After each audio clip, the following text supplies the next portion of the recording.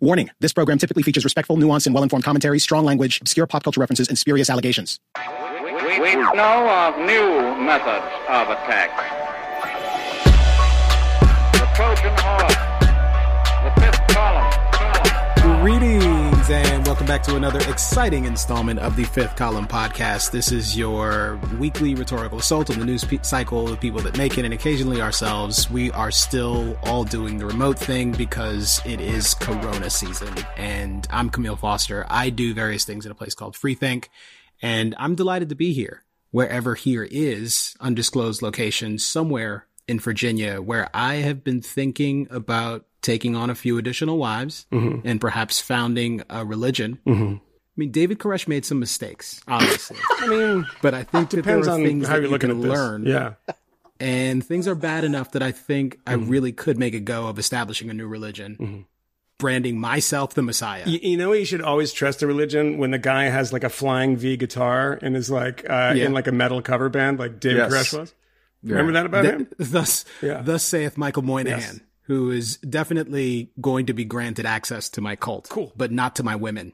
But that's why I'm joining. I mean, you can't regulate that. Celibacy for everyone else. Actually, yes, I can, because I am the new Messiah. That's kind of the whole deal. Just that's like how it works. the variation from the religion of your birth is that there's going to be like 3 apocalypses or 3 books of Revelation. It's just less like homophobic. just nonstop revelation in your face. Is that what's happening? Well, Matt Welch of Reason Magazine. Thank you.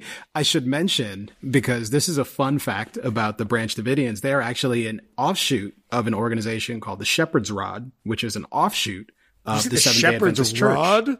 Shepherd's Rod, yes. So it's the Seventh-day Adventists, Branch Davidians, and, well, actually, Seventh-day Adventists, Shepherd's Rod, and then Branch Davidians. Wow. No, but Shepherd's Rod. Can we? Awesome. Let's linger on the rod for a second. Do you have that old record from Shepherd's Rod, their first one? So good. Oh, It's a little bit punk rock. There's a little bit like still metal on Sub Pop, crossover, right? Yeah, they're on Sub Pop. They hadn't been signed by Warner. Yeah. Shepherd's Rod. I actually don't know anything about the doctrinal truths of the Shepherd's Rod, but it doesn't matter because I'm going to start my own tradition. Yeah, they can be assumed. By the way, you can't just like chapstick your face with like weird shit now. We're actually videotaping this. Yeah, we are. Yeah. Well, I mean, we're not gonna. This is a test run, isn't it? Is it? We are using Zoom for the first time today, so this is interesting. Zoom, whose stock has gone through the roof. The stock market, which is oddly, like, I've recovered most of my losses, I'm surprised to say, at this stage. I'm still waiting for it to crater again. I'm sustaining losses. Yeah. This week. Constantly. Well, not stock wise, but just personally, job wise. Oh, geez. Well, I mean, it's out in the ether. There's been reporting on it, but you know, we all took pay cuts this week. So yeah. Not we all, actually. No, we all meaning the people that I work with. All took pay cuts. And, you know, it's all the blue check marks on Twitter who were like, you know what? To say that we should open things up again is genocidal. You're a genocidaire if you agree with that. And then I'm like, wait till they cut their pay by like 8%. Like by 4%, they're going to be like, you know what? This has gone on long enough. Donald Trump is orchestrating this. But and shout out to our many listeners who work in industries that just got like throat cut. Yes. And that's it. Like, oh, I'm sorry. Did you work in a restaurant? Were you a bartender? Did you do this? And don't have jobs now, or at least or don't have work now. Yeah, but we had a bunch of emails like that. Super sucks. And it was it was really good to have people actually emailing us in times like this. And they were often very sweet emails, very, very smart emails. And, you know, and talking about what they're doing now, how they're sort of spending their time. And that's what a lot of people's emails are. So Camille, just for the record, you don't have to say at the beginning of the podcast, we're still doing this remotely, because the entire world is doing it remotely. It's not like, it's not just us. It's literally. Don't tell me what to say, like white Croatia. Man. It's still, they're doing some lock-in down there. Except for Sweden. Feels remote because like he still like sends us a picture every 2.5 days from his every 2.5 days trip to Costco or like Gunface or whatever fucking place he goes to. Well, one of the things that I've discovered is you have to figure out the best places to go to get your supplies. And I've discovered that, and I probably shouldn't disclose this, but I will. Pro tip. The flow of traffic at Target is actually quite a bit better than the local grocery store and substantially better than the local Walmart. So when I realized we were low on paper towels today, I decided at 7:30 when I was venturing out, that I would go directly to Target, and I managed to get 2 of the large bundles, although they limit it 1 per customer. And I picked it up and I was like, hey, I need 2 of these. And they're like, no, sir, it's 1 per customer. So I'll take my chances. And I got to the register and I was like, ring that shit up, ring up both of them. Don't play games with me. But these are paper towels? Yeah, that's all that was required. And they said you could only buy 1? Yeah. The large bundles. It was 1 per customer. You were warned. Yeah. And did you go black scent? Did you code switch? No, I lied. I said that everyone in the house was like sheltering in place and self-isolating and oh my God, what can I do? 2 ways Camille can deal with that. And one is like, shut your mouth. And the other one is like, well, everybody in the house is a little sick at the moment. And I'd like I just can't leave. We're sheltering in place. Sheltering in place. It's, I did feel a little bad because the guy at the register was like, I hope your family feels better. It's like, yeah. Well, thanks. I mean, it's only kind of a lie. I was shopping for multiple households. Do you know where you don't have to lie? Like you don't have to look someone in the eye and lie about your own personal experience. Tell me. It's in New York City. Yeah. The epicenter of the virus, of the Rona. you might have forgotten that from where you are, but I had forgotten. And it's a place also where you can walk like 30 seconds from where I'm sitting, probably 60 seconds from one hand sitting, no aspersions, little aspersions. Well, I have 30 seconds, but that bodega is a little rough. But it's dodgy. You can kind of get anything that you need, and you don't have to lie. You can be actually honest with yourself and with the people around you. And are they fully stocked? Everything except thermometers. Wow. Where I am, if you ask in a certain way, everything's fully stocked. They're like, something's out, like, hey, do you have a thermometer? It's like, do you have a thermometer? Okay, man. Just give me 20 seconds, okay? And comes back with the thermometer, and I'm like, how much? Like, 25, okay? And I'm like, but it says 3 on the box. Like, yeah, these tough times. And I'm like, all right, cool. I'm just trying to figure out the accent. Wait, are they really manipulating the prices at this point? Are they responding to demand? Yeah, that's happening all over the place. Yeah. And I was in a bodega. I might have said this on the Patreon. I don't think I did. I was in a bodega up on not too far from where I live, and it was pretty crowded actually. And a guy who was like, of course, because everyone thinks both. It's like the entire city's an airport now. So like everybody's in their like pajamas, which you shouldn't have your pajamas on in a fucking airport anyway. That's like, I'm so tired of this thing. Like, why are you wearing like Uggs and like, pajama pants? And it's this guy in his like pajama bottoms yelling at the Yemeni guy behind the counter for price gouging. Cause he's like, it's a pump bottle of the sanitizer. But the only reason I thought the price was too high because it was like not clearly a real brand. It was like literally like Al Qaeda brand. Just like some scum off the Gowanus Canal. Like literally it had characters on it of an alphabet I'd never seen before. I was like, that's not even real. I was like, that's not Cyrillic. It's like flames coming out of it. And the guy was like, you can't sell it. And he's like, the Yemeni guy, by the way, very good point, yells back. He's like, you don't know how much I bought it for. Which is totally true. He's like, I bought it for a lot, so I'm selling to you for. He said, like, I'm only making a couple of bucks on this. And there was a huge fight about the cost of the hand sanitizer. So everyone's gone mad. And by the way, it's like, it's not bad at all, right? So people's lives are going to be tough because of enormous financial difficulties that are forthcoming, et cetera. But like I was reading, I mentioned this a few weeks ago, the Victor Klemperer diaries and the years of 1944, 1945, when he's living as a Jew in Dresden, in just like every day, like, can we get a nub of sausage? And this bomb's falling and there's no water, and every day is a new indignity. And this guy's like, the hand sanitizer is $3 more than it normally is. I'm going to report you to the city. I'm like, yeah, it's not bad. Life is terrible, but it could be 1,000 times worse. So. Yeah, I asked my daughters today at the dinner table, like, what is the thing that you wish that you could do that we haven't been able to do recently? And the 5-year-old obviously lied and said that, oh, I wish I could watch no, she didn't lie, actually. She said that she wished she could go to the movie theater and see a movie in the movie theater. Okay, we can't do that. Just presented a little bit more dodgily than that. And the 11-year-old is just more like seeing people on the street and communicating with people, which is true and it's big. But at the same time, we can sit out on our stoop and at least, talk to people or yell at people as they walk by. It sucks in many ways. Yeah. It's dispiriting. And I realize, I don't know what it's like with you guys, especially, Camille, who's already checked out.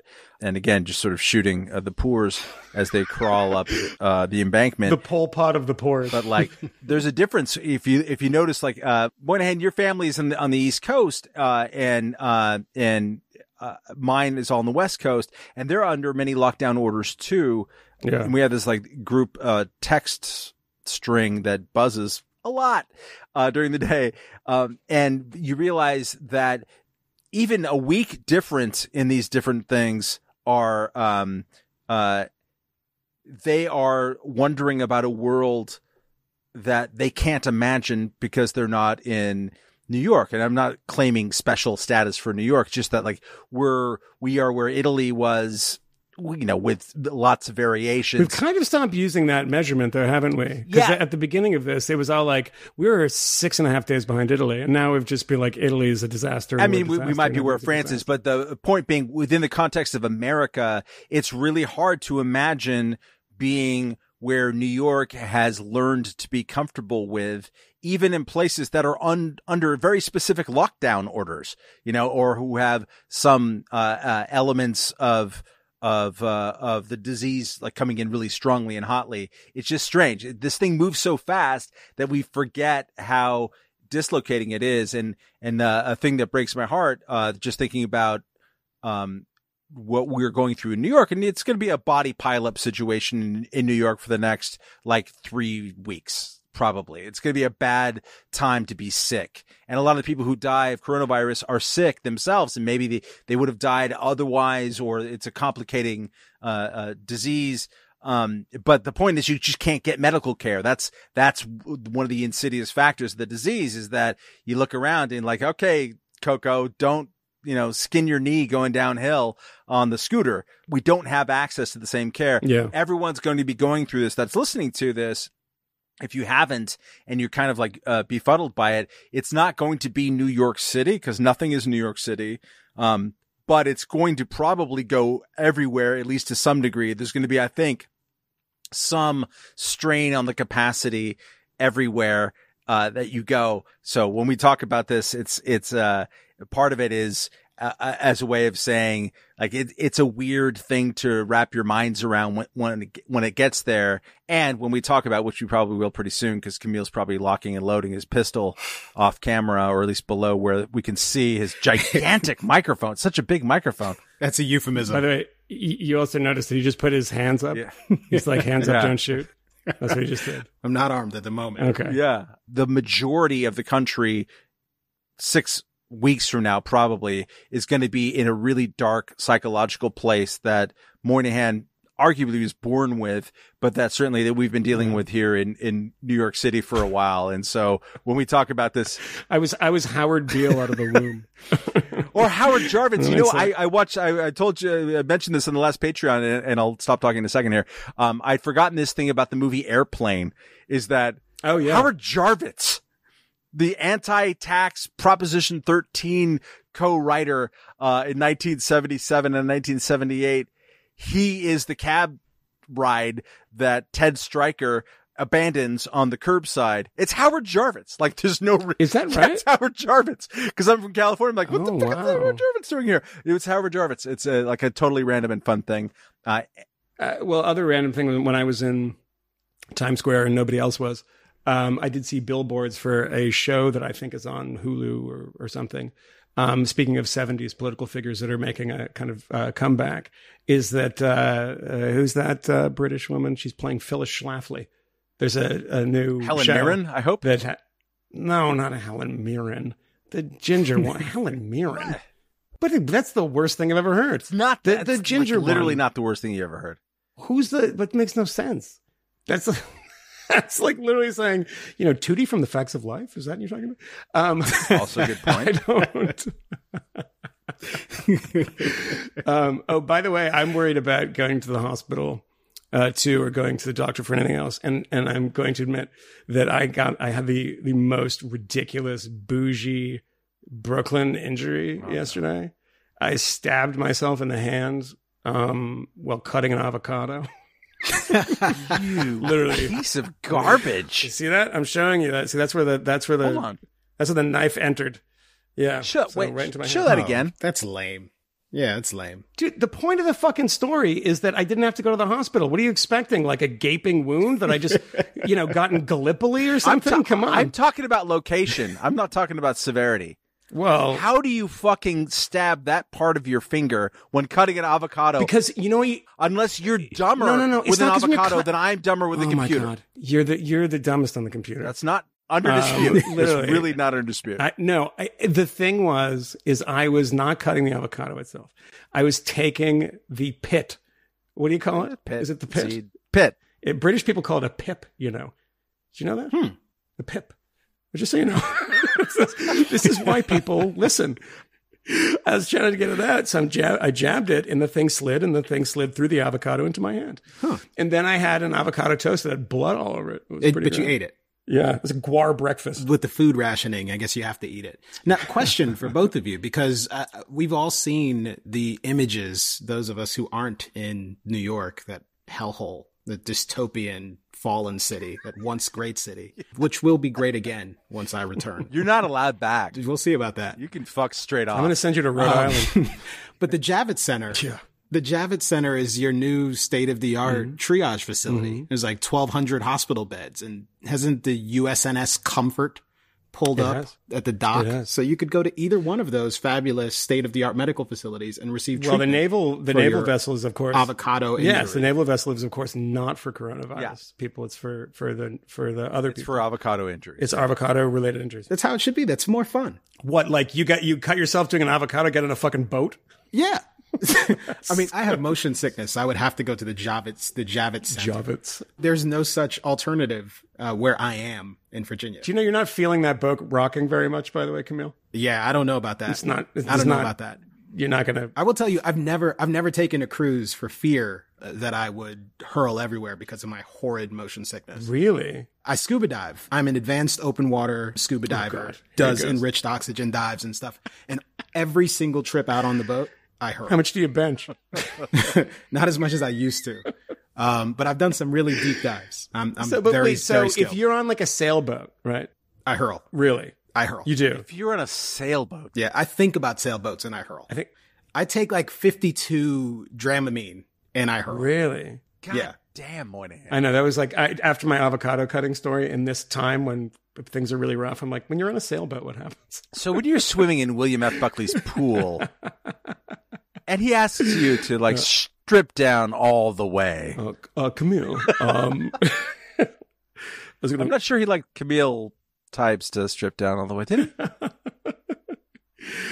So are we doing a thing where we talk about the corones? We kind of have been. Yeah, we're into it, so we might as well stay there. And look, there's actually a lot of interesting parallel stories this week. So we don't have to only look at the wreckage and the bodies that are piling up, as Matt describes it. There will be time enough for counting the dead and the injured. Was that an homage to the recently passed Kenny Rogers? Wow. There's a time enough for counting. When you're dead, like Kenny Rogers. It wasn't a deliberate homage. Okay. All right. I thought it was a Kenny Rogers. But there's a lot of interesting stuff to talk about. There's an intersection with civil liberties. There are some overlooked foreign policy things that are going on. Viktor Orban is in the news this week. Do you remember there's an election? Have you heard about Bernie Sanders or Joe Biden anytime recently? Bernie still has not dropped out of the race. No. Would you? No, I'd stay the course. Like, he's probably in his house in Burlington where he's like set up the Oval Office and he's like thinks he's the president and he's just playing it out with Jane all day because no one's paying attention anymore. Yeah.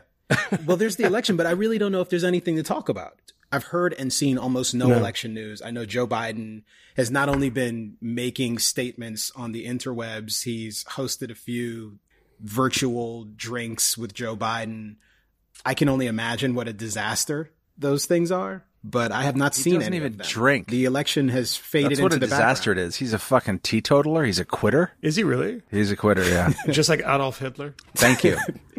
So there's plenty of other stuff for us to talk about. I am very, very interested in talking about the rash of states here in the United States that have jumped on the bandwagon of restricting all kinds of activity. There is curfews in, I guess, South Florida is essentially shut down until mid-May. It looks like the federal guidelines now have stretched the social distancing policies out into April 30th.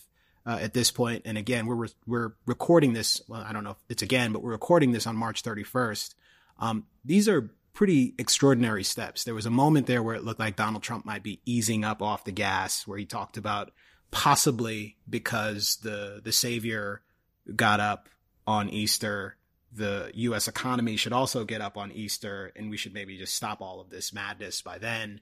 But it looks like he's pushed it through the end of the month. And there was actually a pretty good piece that I saw today about some of the behind the scenes machinations that actually led to that outcome. But I wonder what you guys are seeing from your vantage points, occasionally going out into the world, but largely sequestered in your homes. I sent you guys a tweet today from somebody who I know. That was calling for draconian measures and saying that, like, you know, what happens, by the way, is like Donald Trump, apparently, I think it was in the piece that you're probably referencing, Camille, saw images. And when he saw images, wasn't that it, right? He saw some pictures and that was the same thing with Afghanistan. Yeah. It's always like you show him a picture book and the guy's policy changes. It's easy to manipulate. Totally. But that works in the other direction too, is that you see, you know, a bunch of people crowding around on the West Side Highway looking at the, USS Comfort or whatever the hell it's called, coming in, and everyone's taking pictures of it. And they're like, everyone's outraged, freaking out. Like, where's the distancing? What is this is not working, etc. And you can't really tell from the angle of the photos. It's just two photos, by the way. There's two photos. One person posted them. They got picked up by the Daily Mail, and now they're everywhere. I don't know what this is like. And you can't tell how far people are apart. And you also, when you see three people together, just assume they're a family. It's probably a pretty safe presumption right now. And I would bet dollars to donuts, if you're talking on like kind of close to the Upper East Side, is that there's people that have been cooped up and they're walking down the West Side Highway in the open air with their families. And, you know, we were out shooting and we're all masked, and that's the protocol that we have to use, and staying far apart. And we were walking down Orchard Street in the Lower East Side. You're not supposed to touch your face. That's the whole thing. I know, but I have. Never ever again. Let's retrain. I mean, not never ever again. I mean, okay. It's corona boils. All right. Obviously. Well, I have these boils on it. Yeah. I don't know where they came from. It's very. I know it's like 12th century. I need Paracelsus to come on and help me. I'm sorry. You know what? I'm derailing your story a little bit. No, it's all right. Now that we find ourselves in the midst of a pandemic, I'm trying to imagine the horrible awfulness of the children or adults who invented the Ring Around the Rosie song. What monster thought that was a good idea? Like, I can't imagine someone making up a song about coronavirus. Well, actually, that's not true. But most of those songs are like, wash your hands. Explain this for people who might not be smart. Yeah. The song Ring Around the Rosie, Pocket Full of Posies, Ashes, Ashes, We All Fall Down is a song about contracting the bubonic plague and dying of the bubonic plague. And I believe the posies are flowers that were put onto the dead and dying person to cover up the horrible stench that was emitted by their decomposing bodies. So it's miserable. And the other day, actually, it was a couple of weeks before everything got really crazy. Apparently someone decided to teach my daughter this horrible song, and listening to her sing it, it sounded like a nightmare. It's really bad. Why would someone do that? It's not that bad because Matt hasn't thought about it in like 48 years. So he's like, oh, that's what it means. I mean, I actually love that. And just to derail it still further, like, when I was a young, stupid asshole, I would get mad when people would say, bless you, and you sneeze. He's like, bless you? What? You think that I believe in the God that you believe in? Yeah, whatever. You're 18. You did that? No, but like I thought it. Oh my God, what an asshole you were. Yeah, no, totally. Well, look, listen, Moynihan. But like, bless you. I can't believe this. I'm not even Christian. It's Woody Allen. I guess so. Woody Allen. I guess I don't even know what that was. But like, you get to a certain age, and like, for me, bless you, and now Ring Around the Rosie is a remarkable thing. Yeah, it's this thing that's been handed down over the centuries because of weird shit that happened. Yeah, and you also realize when you think about what Camille just said is that 90% of the songs that you know, like this rote kind of recitation of from when you were a kid, you never thought about what they meant. And there's a time when you think about it and you're like, oh God, I never thought about that. Isn't Camptown Racers about like gambling and banging hookers or something? 5 miles like long? Probably. All the you that day. It's 5 miles long. Like, what does that mean? That's weird. I mentioned it one time, but I think I was like 65 when I realized that the Beatles was like Beatles and then beat in it, BEAT, and then an actual beetle. I was like, what? I never noticed that. Just wait till I blow your mind with what the song "Please Please Me" is really about. Oh, that one's pretty straightforward in the title. A lot of people are still surprised. There's a lot of songs like that. My Ding-a-ling, that was pretty obvious. That's great. I just realized that's actually pretty obvious. Yeah, pretty straightforward. From a man who put like cameras in the toilets of his women's bathroom at his restaurant. True story. Far seeing. Exactly. Like Pictures of Lily, the Who song. That's got a message. I mean, it's just, read up on that one. That's a spank mag. But you were saying, exactly. Michael, you were saying something very poetic. No, I was saying like this is the thing I mentioned this the other day is that this crisis has empowered people to like sneer at you in public if you're like with somebody else or with, in my case, 3 other people. And, we're keeping our distance and we're, working, I mean, like, they would probably, like, if the nurse walks out or the MTA person walks out, with the person they're working with or driving the train, they'd probably get a slow clap where it's like me, you're like, you know what? You're ruining it for everybody. It's you. You do work for Vice. No, but this is my other job. I didn't tell you about that. I distribute masks to the homeless. I didn't tell you about that. Oh, it's a thing I do. You're so discreet that you didn't mention this. Matt, I just don't want to brag. I mean, it's like understand. All of my generosity is usually anonymous gifts, and like push me to it. I'm like, sometimes. By the way, I was on the Staten Island ferry today and talking to one of the deckhands of Staten Island ferry, and there were 2 of them, and the guys like said something about like homeless people. And it's like, the homeless shelter. And he's like, we're on the fucking homeless shelter. And the only thing, as the guy pointed out, he's like, this is a vector of disease because the only people riding the Staten Island ferry during the day, which is now running every hour, it usually goes like 15 minutes, 20 minutes, 30 minutes, and it diminishes and then gets closer again. And now it's just homeless people get on because it's free. And it's warm and they go ferry out and then they walk off. And I said to the guy, because we were just shooting on it, I said, we're not staying in Staten Island, we're getting the ferry back. And he's like, just follow the homeless people and you'll get on the next one. They'll know where it is. And I did. I walked out and followed them on the next one. And I mean, it's fresh just, air. Yeah, it is pretty crazy that these spaces that are normally camouflaged by other people are just literally only homeless people now. So that was a Staten Island ferry today. I think, Camille, to the point that I know, are angry about in your compound, is that all around the country and the world in different degrees, depending, but, screw them. They live in the wrong place. Or not. Or not. It's amazing. Our great colleague, Anthony Fisher, wrote a piece for Insider about how the Rhode Island governor decided to sick the National Guard on people driving with New York plates, which in Rhode Island is everybody, because nobody. Oh, I mean, there's some people with Massachusetts plates. Nobody in Rhode Island is rich enough to afford a car, as we know. Yeah, no, I mean, definitely not Newport or Little Compton or any of those poor places, Matt. Little Compton. It's actually it's a very rich place. It's right by Newport. It's very it's called classy. Little Compton. It's with an L apostrophe. Like it's like a rapper. It's like a SoundCloud rapper. No, but it's happening, and this again is rolling out.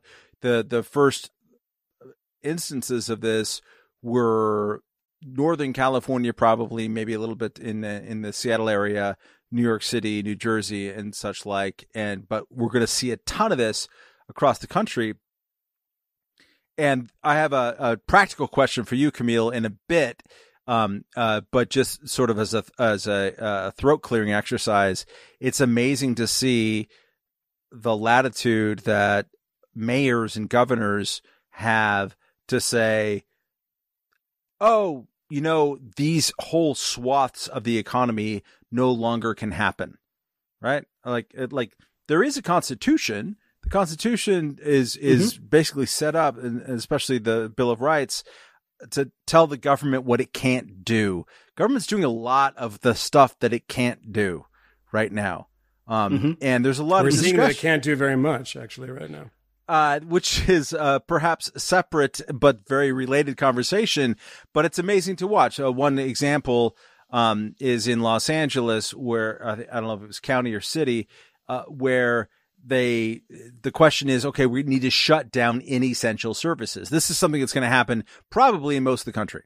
The difference, the designations of what is essential, what is inessential, which is really interesting to follow, especially in the sales of liquor in those few remaining retrograde states like Pennsylvania, where the state still has like a stake in liquor sales. In New Hampshire, yeah. Chances are their versions are going to be a little bit different.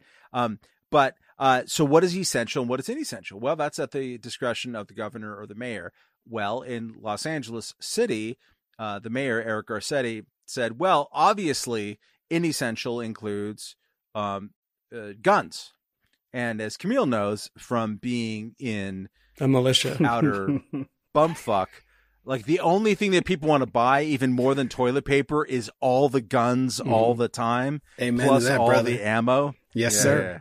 Clack, clack. And this ended up because things like this around guns tend to be challenged immediately by a whole series of lawyers who are all geared up to do that. It was challenged and basically defeated. They couldn't inessentialize gun sales. But if you think about it, just as a kind of concept, when you give governors and mayors, and in many liberal fantasies, I don't mean liberal, I should say progressive fantasies right now, they want to give Trump this power.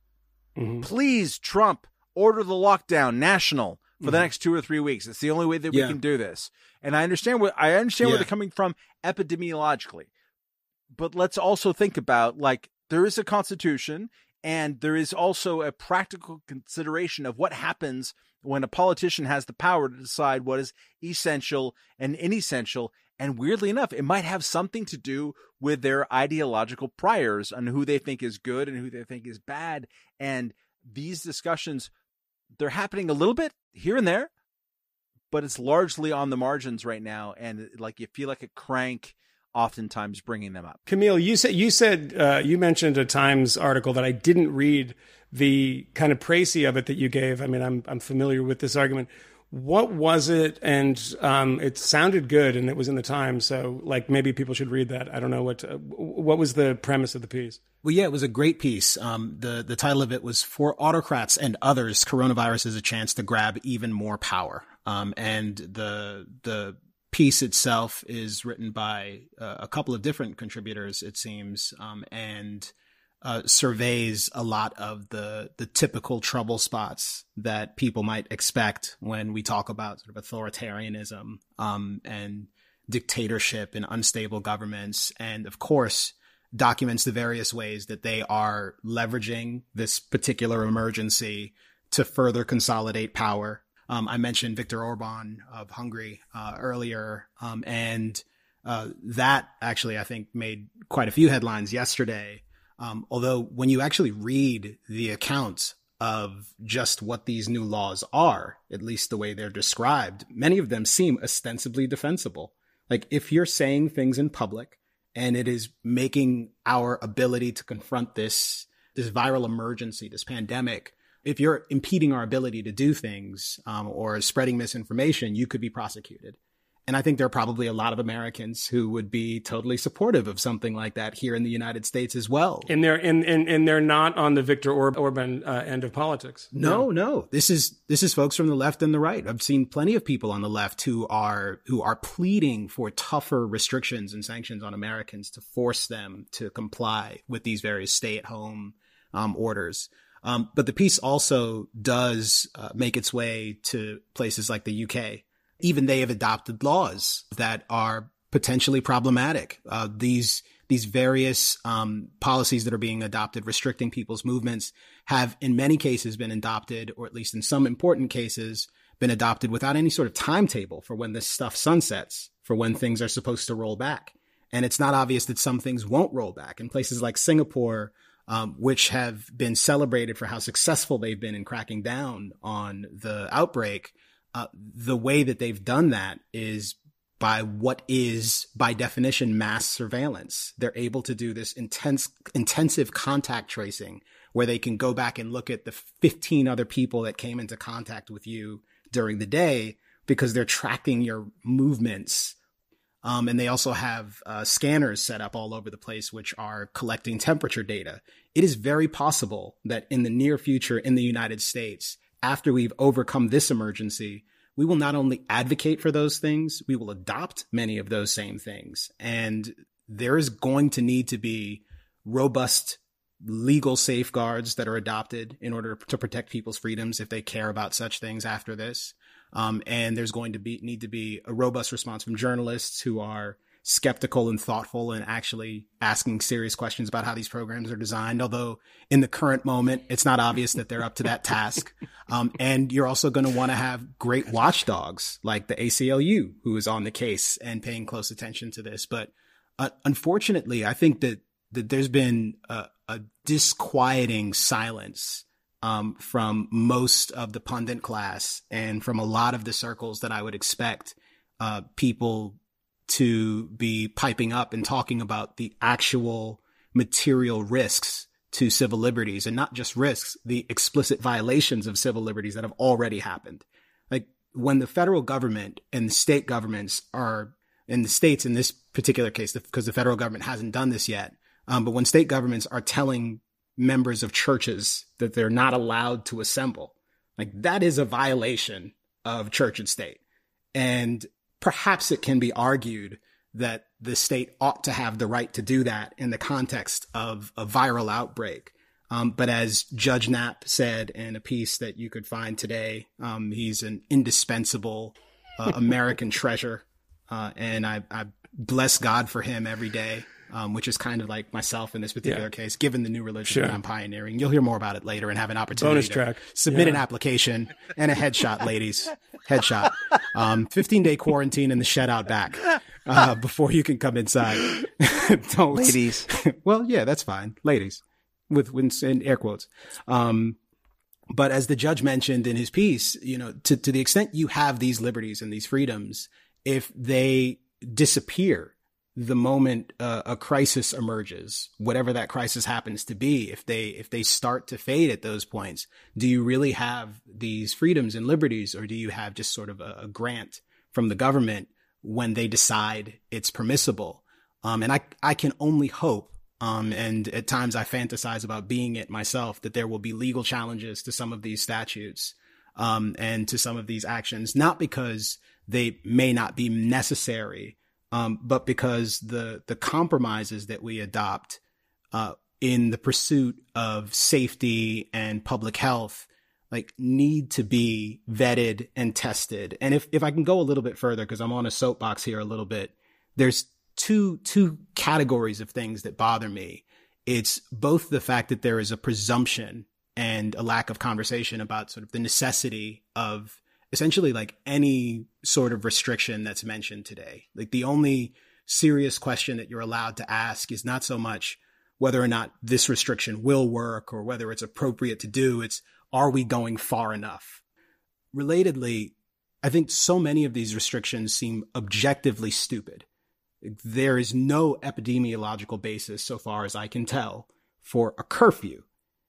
You are not more susceptible to COVID-19 at 11 p.m. at night when the lights go out. Suddenly, these viruses are able to penetrate your epidermis in a more serious way. It's just absurd. I mean, the premise is in South Florida, right? Is like people going out, gathering at night and drinking and being social. But it's not only in South Florida. There are other places around the world where this is happening. I know. I think it's that absurd. Is the premise there. Yeah. And the notion of police officers randomly stopping people and asking them for their identification and inquiring about where they're going and whether or not they're out of their house for an authorized reason. I thought the Democratic primary, we were against stop and frisk. We were a moment ago. We're back to de Blasio. We're pro de stop and Blasio frisk has also now. this week suggested that he's going to task members of the New York Police Department to go down, take a look at the trains, and pull people off of subway cars if too many of them are in the car.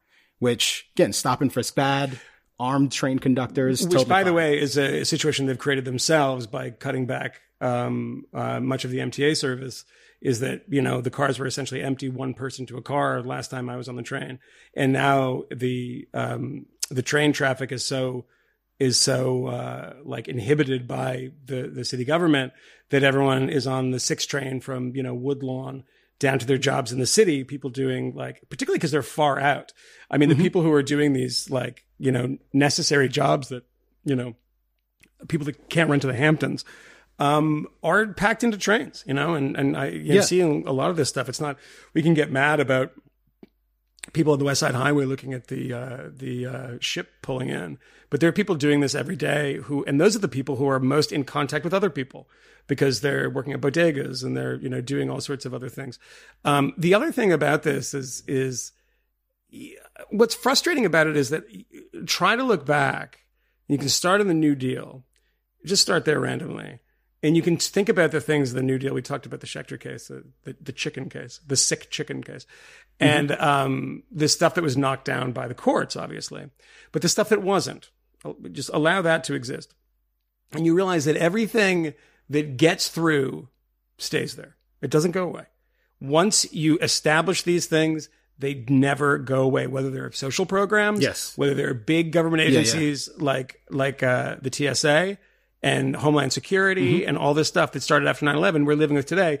And now we're gone long enough that people just never remember that that's when it started. Like, oh, did you know that Homeland Security started at 9/11? The people that, young people I know would be like, oh, really? I thought that existed from the 40s. It's always been there. And it always will be there because these are the things. Of course we need to defend exactly. the homeland. Who doesn't like that? It's like, you like Homeland insecurity? Come on, man.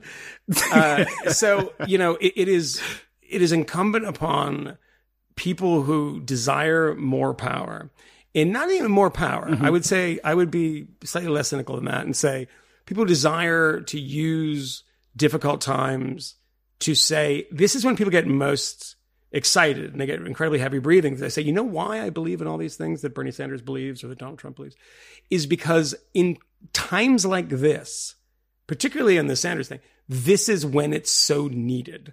Right. And so they're recapitulating all of their ideas that they've been talking about and saying, no, now is the time, and taking advantage of this opportunity. So there's an incredible benefit in panic.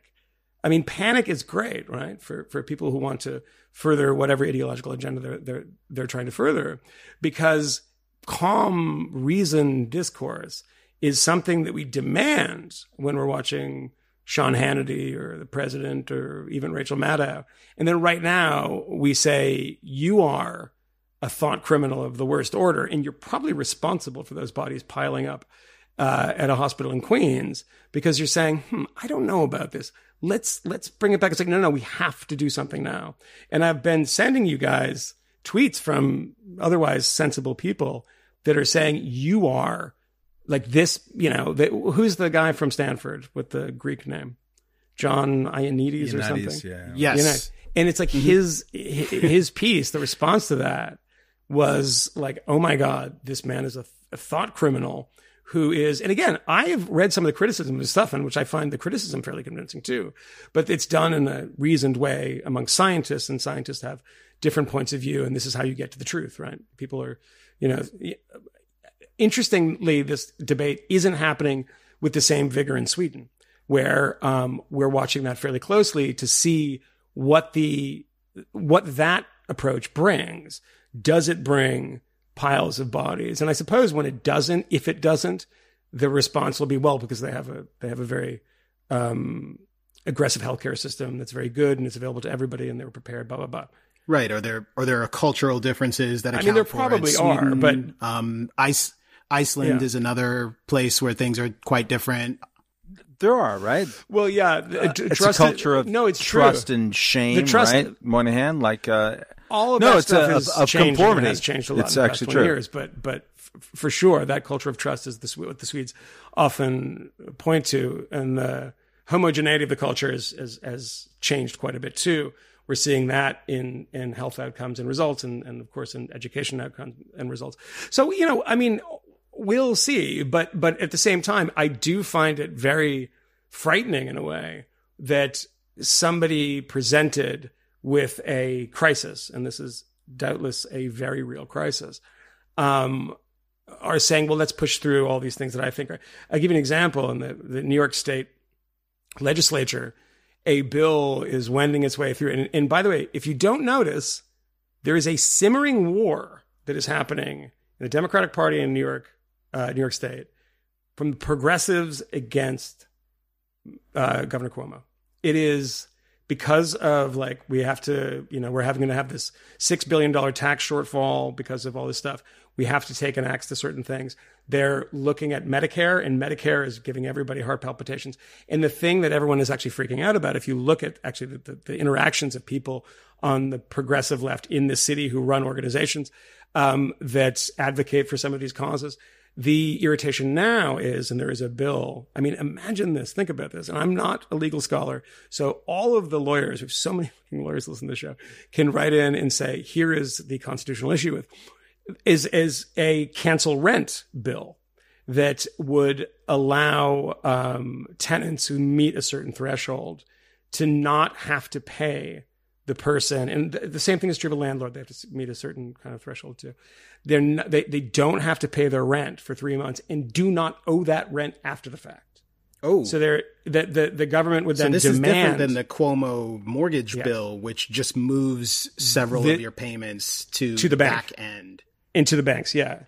And says that you can't be evicted right away. Which I think is totally understandable, right now, because this is a crisis of that is a crisis of a Chinese virus, and a crisis that is being responded to by the government. Look at Camille's happiness. Do you see it? Chinese virus. Yeah, I said that for you, Camille. Thank you. I don't think I've ever said that except for just to make you happy.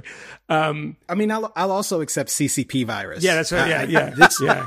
Chinese corona. I'm generally against going out of your way to do any sort of blame placing right now. Because I just went out of my way to place a blame just to amuse you right there, by the way. But I think the CCP, we make an exception for them because this is literally their fault. Yeah. And there's some people online, one person in particular at the New York Times, who's really been embarrassing himself on this front of China and the WHO. But this bill is saying you don't have to pay this. And they're very, very, very, very angry at Cuomo and saying he's ignoring us. And he's like, we got it covered. And they're like, no, we don't. And all these housing groups are saying, this is our moment right now.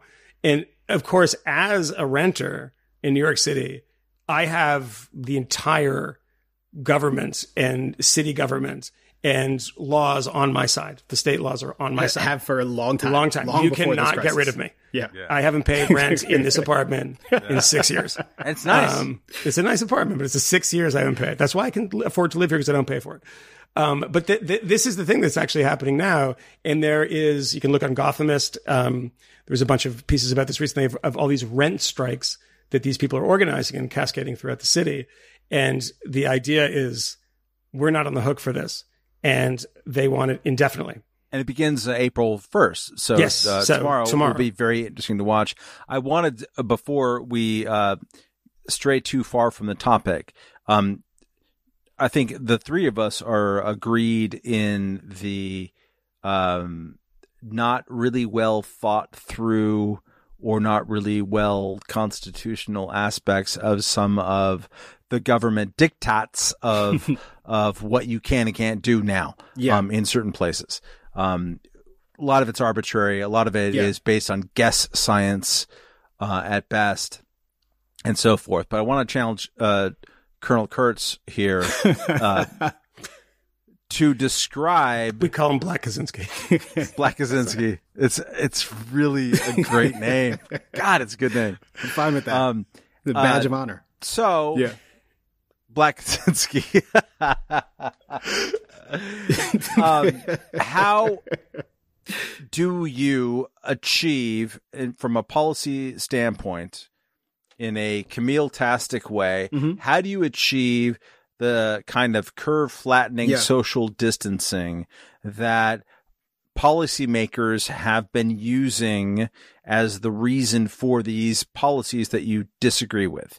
How do you get to that place which most people are assuming is a good place to be, which is that people are not in each other's face swapping mucus at a bar?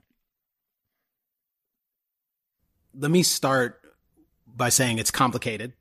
God, that was a shocker. We didn't see that one coming. Yeah. And my approach to this will certainly not satisfy anyone in the crowd who says, "Oh my God, shut down the country, put it on pause for several months," because I think that isn't just a bad idea, and it isn't just constitutionally dubious. It is completely impractical. A bad policy that people will not abide by is never going to be a good idea. There is no universe in which Americans will actually stand by and do that sort of thing, and you actually achieve the outcome. If compliance is important to the result that you hope to achieve, they won't do it. So that's a bad idea. So I think you almost necessarily have to strike a balance between the aspiration and the likelihood of compliance. To not even say anything about the constitutional adherence of the policy or the constitutional coherence of the policy, that it is consistent with those principles. One thought that I had today was about the experience I've had over the past several weeks when I've ventured outside of my house occasionally, because I'm largely observing the social distancing stuff. But I've ventured outside of my house to go do shopping and stuff like that over the course of the last several weeks. And I wonder about your own experiences. There are very few instances, and there are none in the last week and a half, but a few before that, in the sort of week and a half before that, where I've gone into, be it a small cafe or a massive chain retailer, where people have not already, absent mandates, taken steps, material steps, to try and improve the safety of their establishment. Private entities and agent and enterprises are all generally at this point, and were doing so before they were asked here in Virginia, attempting to mitigate the problem. And citizens are doing the same thing as well.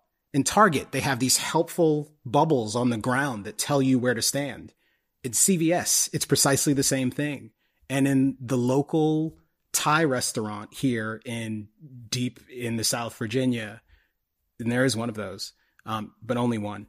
Actually, there's two, but I've only visited one. The inside of the restaurant has been closed for weeks, and you can go in and pick up food, but it's generally one at a time. And it's also a circumstance that when you arrive, everyone in these small cafes is gloved and masked. The notion that you actually need these mitigation policies, I'm not certain just how much safer people are because of these policies. And when so often the policies themselves are accompanied by a plethora of other accoutrements that don't actually make anyone safer. Like, you're not allowed to go to the park for more than 30 minutes. Or if you're going to camp in this national park, you need to stay for at least 14 days. Or you can't go to the beach to sunbathe. It is entirely possible to do all of those things, including opening your restaurant or your business establishment on Wednesday morning, and to take appropriate, materially significant mitigation steps on your own to make your establishment and the people who frequent it, even if less frequently, safer. And I think the conversation about the degree to which these mitigation measures are actually making people safer. And again, I'm not saying it's not possible that they are. I think it's entirely likely that some of them are. But the degree to which these things are actually making people safer is something that's worth at least thinking about. It's the reason why I said the Imperial College study, the notion of there ever being a scenario where we essentially do nothing in response to the presence of this virus, that was never a possibility. People started doing things almost immediately. And I think you need to cultivate trust, and you can actually compel people to do things without forcing them to do things. There's a lot in there, but quickly on the Imperial College thing, and I saw some criticism of people were saying that, well, Neil Ferguson, the doctor, backed off of this, and that's not the case, right? No. And it's not the case because he said, well, no, this is with us doing something. Our previous numbers were if we did nothing. And, you know, it's funny because people were criticizing people, justifiably so, for saying, oh, they backed off those numbers. Because they weren't paying attention to the actual fine print. Well, they weren't paying attention to the fine print in the first study either. And I don't know if you remember when that came out and everyone's talking about the 2 million. I never heard anyone say that was if we did absolutely nothing. And as Camille points out, there was never any possibility that we were going to do absolutely nothing, right? And, a couple of things about this is that there's no way of enforcing this stuff either, because you have a couple of things, 3 things that you think of off the top of your head. Well, number one is that the NYPD in particular has about 10% of the forces out sick and calling in sick. And a lot of them are actually sick, and officers have died from corona-related diseases, problems, issues. That's the first thing, but that's an obvious one. The second thing is that you cannot put them in jail because we're letting people out of jails right now. We don't want to put people in smaller confined spaces when we're trying to actually fight this. That doesn't make any sense. And the third thing is you're going to fine them. Well, we're in an economy right now where it is cratering and we're going to have 30% unemployment. We're going to fine people for going outside of their houses. It is utter nonsense. The thing about it is there is so much misinformation about this stuff out there that you can routinely talk to people who don't believe they can leave the house. And they think they might be unsafe walking down the street. That is not true. It is simply not true. And that's not how people are getting this stuff. Just walking down the street, somebody walks by them. I did see a gathering in the Hasidic neighborhood of ultra-Orthodox Jews the other day that was kind of appalling, considering there had been an outbreak in this neighborhood. And it was on Saturday, and it was pretty aggressive. And I was like, holy cow. And the city said, we're going to do things to break that stuff up and maybe do something to, tell these people, you can't do this. You can't really do this. But as far as like what the people, when you go to like where my mother lives or something, it's not as if you have to enforce people not drinking booze during Prohibition because everybody wants to drink booze, right? Whereas now it's like you go to old people in my mother's neighborhood, they don't want to go outside because they think that if they go outside, they're going to die. Oh my God, my mom is convinced. Yes. And my mother's neighbor has corona and she's 70 something. And it's like, I was like, oh my goodness. And my mother said to me, by the way, she's like, the cough was, and I was like, how are you hearing this cough? Get away. What's wrong with you? Do I have to give you instruction here? And she's like, no, it was through the door. I heard her across the thing. I'm like, yeah, I don't believe you. But this is the thing. People don't want to be interacting with people. We see the guys at spring break. They're dumb kids, and they're also going to spread this stuff, but they're not the people who are most likely to die. Also, that's a lot of misinformation. We see now people can die when they're younger. We don't know what's wrong with them. We don't know if they don't have any pre-existing conditions or symptoms of other things. We have no idea. But that stuff is getting a lot of attention and not know about it. So yeah, that's possible, and it's possible also that this wreaks havoc on people even if they are 22 years old. But every one of those that happens is a front page story. I saw like 16-year-old kid in France. And I mean, a lot of people are dying in France, but this is on the BBC, it's in the New York papers, et cetera. And isn't it nearly always the case that if you read the story, like the headline will say something like first child under the age of 12 dies in New York. I've seen a lot of those. It's in like the fifth line of the article that they mentioned that also had underlying conditions, But look, I mean, the Imperial College so thing much that you we said, don't know. There's a lot we don't know. There's so much that we don't know. But look, we have to move on this stuff, whether we know things or not. But, it's just trying to do it in a sensible way. But the second Imperial College study that you sent today, I think, Camille, about how the mortality rate was a lot lower, they think, than we initially understood because we're not testing everybody.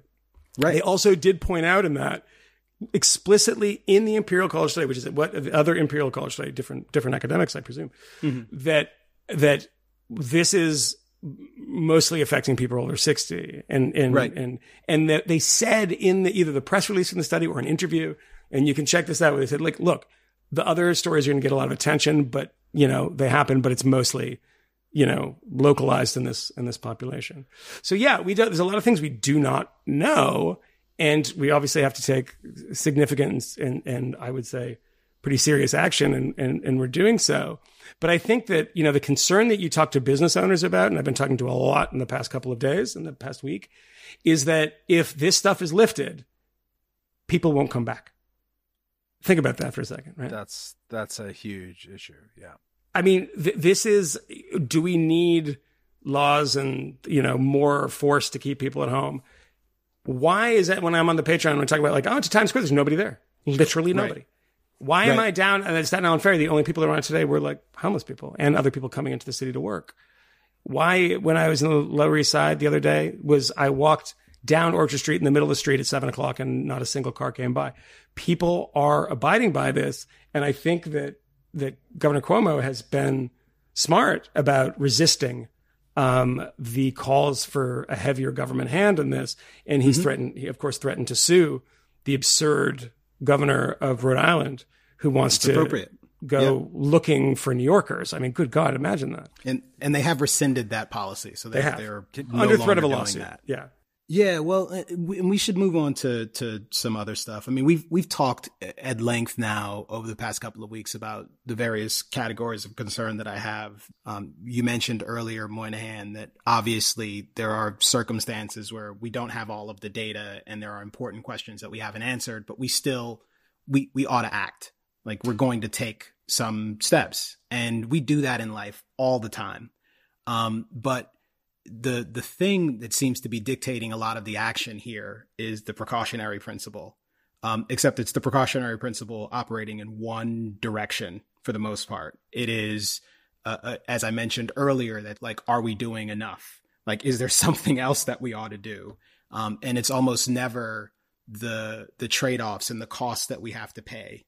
And it's not just the determination. It's an almost like boastful determination not to take a look at the trade-offs and not to consider the costs. So that's one thing. But the scarcity of good data here isn't merely a consequence of, well, it's just early and we don't know. In some cases, and it is increasingly the case as we go on, it's really it's a lack of leadership. And it's a failure to actually pay attention to the things that matter. Like the fact that we don't actually have good sample data available in a place like New York, or even federal sample data where they go in and they take a broad cross section of some specific population and actually go in and do testing there for people who are symptomatic and people who aren't symptomatic to try and establish a baseline for what actually is the rate of infection here in New York. The fact is that in places like Iceland, when they've actually done these broad studies, there are indications that, and this is different from the study we talked about before, that as much as like 50% of the population might, or 50% of the cases might be people who are asymptomatic. And if that's the case, then that suggests something about the efficacy of these like hard mitigation measures. and suggest that you might need to try something different. And suggest that your mortality rates are much better than you presume, are much better than we expect, in which case we probably ought to be doing something. But it also suggests that the disease is perhaps a lot more prolific in spreading than we suspect, which might suggest that some of the mitigation efforts that we're taking aren't nearly as effective as we imagine. There is a profound presumption about just how potent they're likely to be, in which case they're worth whatever damage they cause because they can prevent the crisis. But it's just not always obvious that is the case. So I just think that there's a lot we don't know. And at some point in the future, and maybe we'll break off here and turn our attention to something else. I know that the Nassim, he can yell at me too, but there's like the Nassim Talebs of the world who have a very particular perspective on how we ought to be operationalizing the precautionary principle with this kind of category of risk. And at some point I do want to have that conversation, and we should probably find someone to take the other side of that debate. Maybe Nassim himself, but I doubt it. And also he's just kind of a bit of an asshole, as smart as I think he is. Bit of an asshole. Wow. But, yeah, I'll say only that I get his argument with respect to GMOs, and he's just wrong. They save a lot of people's lives. They're not nearly as dangerous as he imagines. I mean, I'm not sure that they're dangerous at all, but yeah. And I think the same defect in that argument is similar to the defect with the pandemic argument. So I'll say only that. But Matt, go ahead. I'm sorry.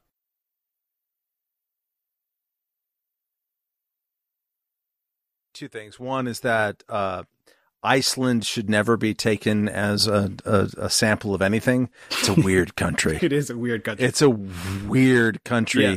Like literally everyone is cousins. Yes. They're all related to each other. It's just a little bit weirder than everybody else. I was only suggesting that if those results are at all instructive, then it has material significance.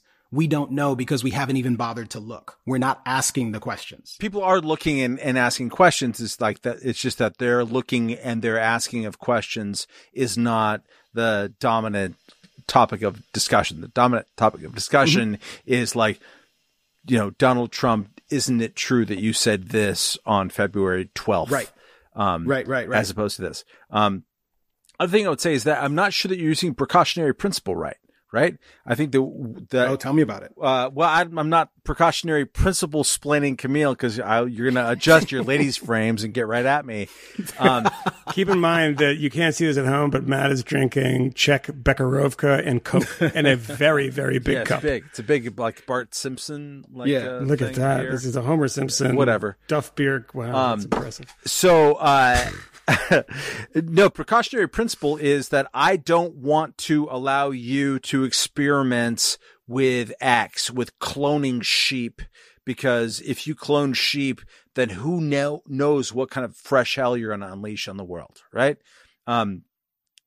Which is a thing, and it's a thing as someone who once had a picture of Dolly, the cloned sheep, up in front of my Bloomberg terminal in 1996 and 1997, as a sign that the world has gone crazy, man. I can understand that use of the precautionary principle, but that I don't think is what is governing people's sense during the coronavirus. I think instead, I think there's no. My sense of it is that in the absence of the thing that everyone, I think, agrees that we need, which is actual data about who's infected and who's not. We don't have that. We didn't have tests, especially in the United States, as compared to Germany and South Korea in particular, and maybe some other places. What are you going to do? Right. So like there's some other principle. I don't know what its like fancy name is, but it's like, maybe it's a prophylactic principle. Like, since we don't know this, it's not that we're afraid to try this new thing. It's that we're afraid of like walking out in the world. We have to become the bubble boy. We have to become John Travolta in the movie from 1976, straight to TV, and do like chest push-ups. I can't believe I'm the bubble boy. In like an orange suit, and like touch our girlfriend through like 17 different hefty bags. That's the only way that we can do it. That's what you're talking about. It's not precautionary. It's not like I don't want to test the medicine. It's that I don't have any tests. And so, in that vacuum of knowledge, there isn't a lot of pushback to the idea of like, screw it, let's shut everything down. And we have Bill de Blasio in this city that 2 of the 3 of us decided to be bravely staying fidelitous towards. He's telling churches and synagogues that he will arrest them, maybe, or like close them down, maybe permanently, if they don't agree to shut their doors at this time. And that comes like, I don't know, 12 days, 13 days after which he's like, people don't really spread the virus amongst each other. So I don't think it's precautionary principle. I don't think is exactly it. It's that we don't know. And so therefore put all of the hazmat suits around everybody and forever. And we're not going to take any trade-offs into consideration. Let's just do this thing now. And I think that's where all the momentum is being. And I agree with you that the lack of any pushback on that or noticeable pushback has been terrifying. Just a final point on this Matt is wrong. So I can't possibly. Is that the final point? Can you just say Matt is wrong, and then we can move on? Succinctly, in the case of serious or irreversible threats to the health of humans or the ecosystem, acknowledged scientific uncertainty should not be used as a reason to postpone preventative measures. That is from the much hated, for appropriate reason, World Health Organization. And that is the way that the precautionary principle works in the sphere of public health. So that's the actually opposite of what precautionary principle usually is made. But in this context, it's a similar category of risk in that it's a fat tail risk. See, now I'm using television. Super talent. And the risk is of like the exponential growth trajectory of this pandemic to get out of hand if we don't smash it quickly. But I think I will let our listener viewers go to the tape, but it's kind of the opposite. All right, I'll send you the link to the hated World Health Organization's website so you can take a look at it. They're not the only ones who describe it in this particular way. And I understand the point that you're making. I also think that there are limitations to that policy. I mean, the principal thing is it's almost as if you're taking into account the risks on one side of the ledger and ignoring the risks on the other side of the ledger. If you're operating from the vantage point of, we don't know how bad it might be, so we have to throw everything at it. Correct. Because do you know the worst thing about this is that when it's of those things. That's it. Like one is that I fear of like you fuckers. You're like talking like you have to get close to the microphone. The worst thing about this is if it was a podcast, I could actually fast forward, but I'm actually living it live, which is horrible. You were able to like refill your drink. Fuck off. No, it's like I came back and it was still going. Do I fear the technology and so therefore block it, or do I fear? Do I fear like the absence of technological knowledge and so therefore come up with some kind of crazy shit? Those are like actually opposite concepts. Yeah, I hear you. Okay, your definitional fight is interesting to you two. I'm going to pull us somewhere else. The only thing I was going to say to cap this off is that as much as I think that what is happening right now in New York City seems to me to be appropriate and it's not too onerous for me at the moment. It is getting that way. And I think a lot of people are feeling that way too. And we're going to see a very, very big change when other people start taking pay cuts that are blue check marks and the ones that are driving this conversation online. And I think that it's really funny that one of my concerns about this is a class warfare concern, is, the number of people that get to go out and decamp to the Hamptons or decamp to their nice places somewhere else, and then, Virginia. make a run on the grocery stores and the rest of it. But, when we talk about opening things up again, and it's somehow solidified into this, well, that's a Donald Trump argument, because he's like, well, the prescription shouldn't be worse than the disease, or whatever he said, and it's open up by Easter, which, of course, as Camille mentioned earlier, he's backed off on. When that becomes a Donald Trump argument, anyone who sort of trespasses on that idea is then complicit. And how dare you say that? You're killing people. My concern about this is my week plus interaction with people who are poor people. And this is a concern for poor people who don't have any savings, don't know how they're going to pay rent tomorrow. Absolutely. Have been laid off from their jobs, furloughed, quote unquote, which means they're never coming back, but they're told that they might. Don't have health insurance, work in bar jobs or in restaurant jobs. All those things are cut off. And we can say this. We can sit here and say, let's, argue about the scientific data and blah, blah, blah.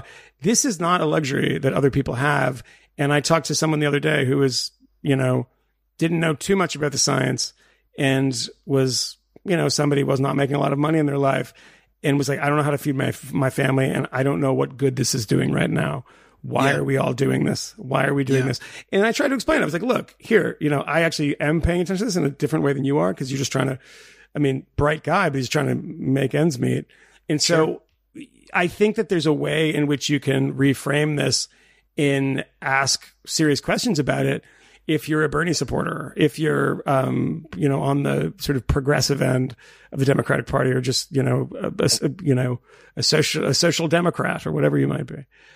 Because this is a thing that will really brutalize the poor in this city much more than anyone else. And that's often said, well, this hits the poor. It's like, well, it hits everybody. This is a thing that is really going to screw people up who are poor. And I think a lot of people wonder why we cannot open things in a kind of staggered way, just say like, okay, well, we shut everything down. Can we just open restaurants now, but only 20% capacity, and we keep all the tables away from each other? And now we all know, so everyone has to wear gloves when they're at whatever it might be. There's some kind of cockamamie plan that we can do in this readjusted reality in which I can earn a living. And so when I'm like looking and thinking about this stuff, it's not in a, I need to be heterodox way, or, we need to be Trumpian, or we need to say, screw the media. The media's selling scare stories. No, I think that the scare stories are vindicated by the horrible stuff that's happening all over the world, particularly in places like Italy and Spain. But, what do we do about those people that are going to be really destroyed? Their health will be fine, but their finances will be utterly and completely, and some places like irrevocably destroyed. So I think that's a worry that not enough people, they're like, well, there's a stimulus, we're sending people $1,000 checks and the rest of it.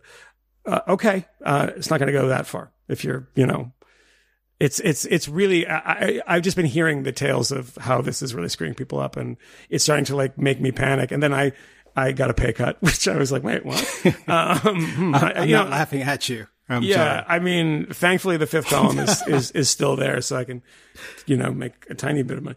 But anyway. No. So your Patreon contributions help. Yes, they really do, because I don't know if I'm going to have a job tomorrow. Making up the difference now. God, I know. It's really, it really is. As you say that, it reminds me of the Jerry Taylor tweet that I saw today, because someone sent it to me to make me upset, where he's quoting someone who says, as of now, moreover, there is no evidence, none, that these measures, businesses and schools shut down, plus enforced physical distancing, have pushed the people past their breaking point into non-compliance or revolt. It is certainly true that people have not yet been pushed to their breaking point or towards revolt. If that is the benchmark that you're looking for in order to determine whether or not you've gone too far, I think you're doing it wrong. I don't think you. I don't. So explain that to me, Camille. The premise of that is what? Is that it is a justified policy if people do not revolt? Is that what this is? At least to some degree. I can think of some historical examples where that would actually fail. Yeah, that people aren't yet angry, so we can keep doing this. That's and we'll not keep true. doing it for as long as we need to. Well, I'll tell you what, that's somebody who's listening to their friends in a very small circle of people. And I guarantee you they're not going out there to Staten Island to the people who are like, I can't go to work and I don't know how I'm going to pay my rent. It's like, well, there's not a revolt. It's like, okay, if it's not, Europe in 1848 or something, it's not some revolutions that are going on across the continent. I mean, that's kind of meaningless. I mean, we could also suggest that a lot of these people are good people who are not going to take up arms because of this, and they're trying to see how it plays out. But the point is that it doesn't mean it's the right policy. It doesn't mean it's the wrong policy either, but it means the right policy. And let's just give it some time and see where we are in a month when the $1,000, $1,200 check is not cutting it for everybody.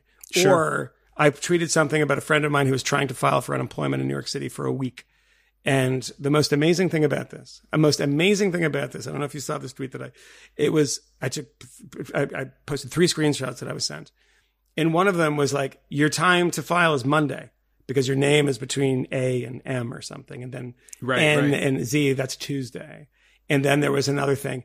And the amazing thing is that you can do it on the website between 7:30 and 7 p.m. Monday to Thursday. On Friday between 7:30 and 5 p.m. A website. Yeah. A government website has a fucking opening and closing time. Yeah. Think about that for a second. That is the people saying, you know what? Amazon should be nationalized and we should make sure that the government is doing all this stuff. It's like, you can't even apply for unemployment insurance at 10 p.m. Yeah. After you've been like out in the streets returning fucking cans because you don't have any money. Yeah. In New York. Unbelievable. It's the extraordinary scope of the crisis. It's the fact that, I saw the CNN headline today said something like 80% of Americans are under some of these like lockdown restrictions now. And we've already seen, we don't yet know what the unemployment number will be. It'll be some time before we actually know that. It'll be some time before we know just how massive a hit GDP has taken. But there are indications that it is a massive wave of people. And all of these folks rushing to sign up for these services. Think of it this way. Rushing to sign up for the mortgage policies and stuff. It is going to overwhelm these bureaucracies that are already running on skeleton crews. Think of it this way. The Trump administration was going into November with essentially one data point, right? The economy is the best it's ever been. Unemployment's the lowest it's been in, in history. This is Donald Trump's. And then he breaks it down. Black unemployment, women, et cetera. And now the actual administration, members of the administration are saying, don't be alarmed if it's 30% unemployment. The administration, who has set everything up for the past year and a half to tout its success in unemployment, is now saying 30%. Really? That's serious, because they're not even faking at this point. They're like, yeah, it's going to be 30%. We should probably get in front of this a little bit and acknowledge it. That's kind of crazy and kind of terrifying. Matt, do we have any mail from people who have like nice things to say? Or dude, that's you've become the guardian of the mail. I don't know how We're that not happened. doing mail. We're not doing mail on the podcast. No, but this the is thing not about that one. No, it's not that one. But here's the thing, Camille. If we don't do mail, because the people in the mailbag have other ideas and they're all fucking tired of coronavirus. Yeah. We just talk about this the whole time because nothing else is happening. In the mailbag, they're like, hey. And by the way, I'll just say, if you want to subscribe to the Patreon, if you haven't done it already, I'm going to give you a little incentive to do so. In the last episode, someone asked for romantic advice, and I started my Dear Michael column. Oh no! In which I gave some very, very good romantic advice. Well, at least one other person said that hey, you guys have stumbled onto something that works here. Oh, I can't. We're talking imagine like what works for who or what, but if you have any problems with your significant other, and a lot of you write in, by the way, Patreon or not, to say, no, hold on, Camille, just hang on. There's a big fortune at the end of this rainbow. Just hang on for a second. Dear Abby. Is that, you always say, like, we're trying to get my significant other, this is actually men and women, to listen to the fifth column. In the first thing, I was like, oh, that's great. The second time, oh, that's really interesting. Third time, the 48th time, I'm like, why are the significant others so offended by us? Is it that hard to get people to listen to us? I mean, we have a huge listenership. Why are the wives and husbands and why is it there's so many Matlin Carville relationships out there? No, we get emails from a lot of fifth column couples. We actually got an email from a fifth column couple who had a fifth column baby, beautiful child. We got a picture of the baby too, didn't we? Little Camille. Yeah, I think. Yeah. I mean, he only looks like me a little bit. That doesn't mean anything. No, it's not proof of anything. No, it's weird because both the parents are Norwegian, which I thought was strange. Yeah, Matt pulling a Kobe Bryant there. Start snitching. Shaq. I wish I should have just did what Shaq did. He always pay him off. He pay him off. He just buy him a Hummer. Question: President Donald Trump's approval rating is apparently going up. In the midst of all of this tumult, his approval rating is going up. It's so confounding a fact that the New York Times had a column the other day, or an article, and the title, the premise anyways, because I won't remember the title, was "Who are the people behind Donald Trump's climbing approval ratings?" They're called Americans. They're called Trump supporters. No, but they're all called Americans. If you actually look. No, you look support. If you're giving him high marks, you're supporting him in this. No, look at the Gallup endeavor. numbers though. It's from 7% approval in March 2nd through 13th, and March 13th through 22nd. It's now 13% amongst Democrats, and for independents from 35% up to 43%. So +8 for the independents, +6 for the Democrats, only +1 for Republicans. So I don't know. I think it's interesting, especially since one of the mainstays, if you actually pay attention to what the news cycle has included when it comes to corona stories, because it's very repetitive. It's a lot of the same stuff. Apart from the tales of dread and the constant drumbeat of counting the infection cases and the dead, it's Donald Trump is responsible. Donald Trump didn't do a good job. He keeps screwing this up. His press conferences are so bad that you shouldn't even be allowed to listen to them. And apparently someone wrote in to say you should be able to listen to it live. That was, I said last, that was the difference, because apparently the people weren't covering it live. They could pick out the things that were true when they were not true. And then, I think applaud themselves for not cutting to it. And remind you of that fact. We're not cutting to that. So I don't know. Any thoughts, gentlemen, on what this means? Because we talked about the election a little bit, only to say that it's sort of disappeared from the radar, but it is still coming. Are Donald Trump's odds of winning going up? I don't know. I don't care, nor do you. I love that when you can tell in his 180p camera that he's wasted.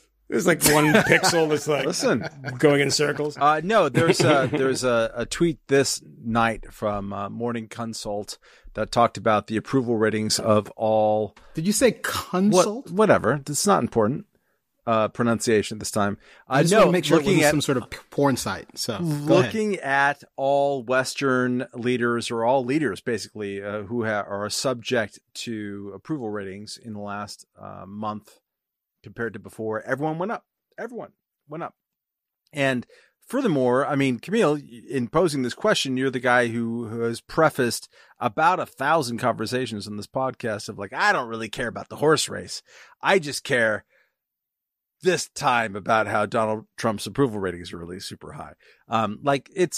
We'll see what happens. There's usually a bump that is associated with a rally around the leader thing. When there's a huge psychic hit to the country. Ultimately, I in a way that I don't mean to sound as disrespectful as it will come off, is that I don't care. I don't really care about the ratings of any leader at any given point of time, right?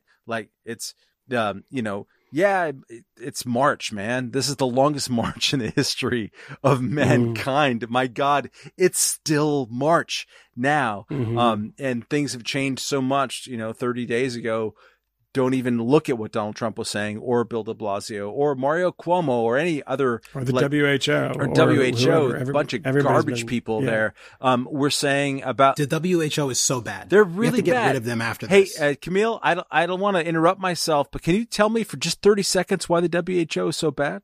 Because they are completely owned by the Chinese government.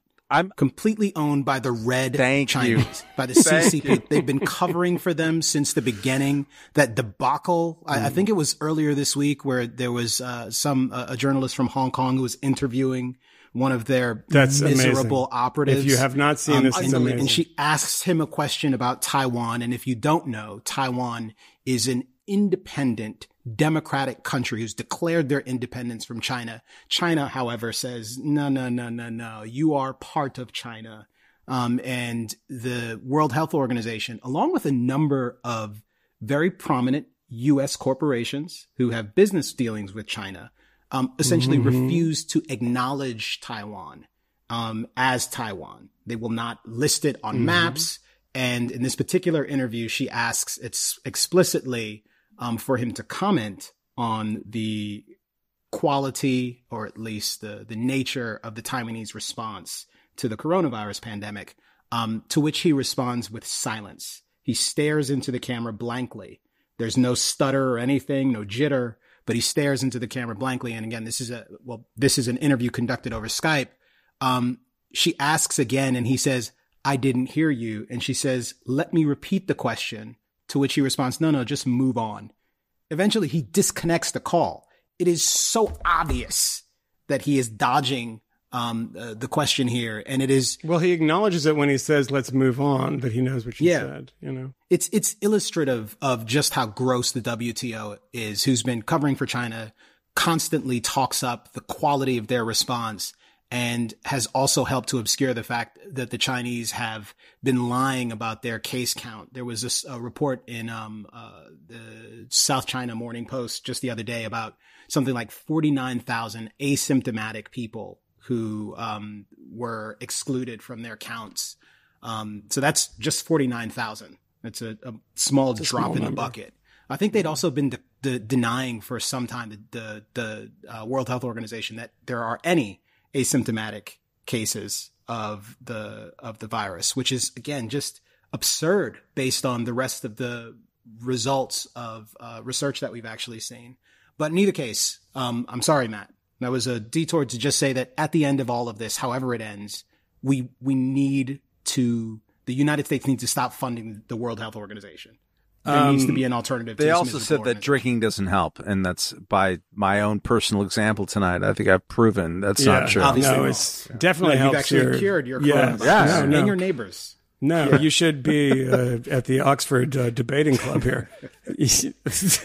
Resolved. Matt Welch is a shithead drunk. Yeah.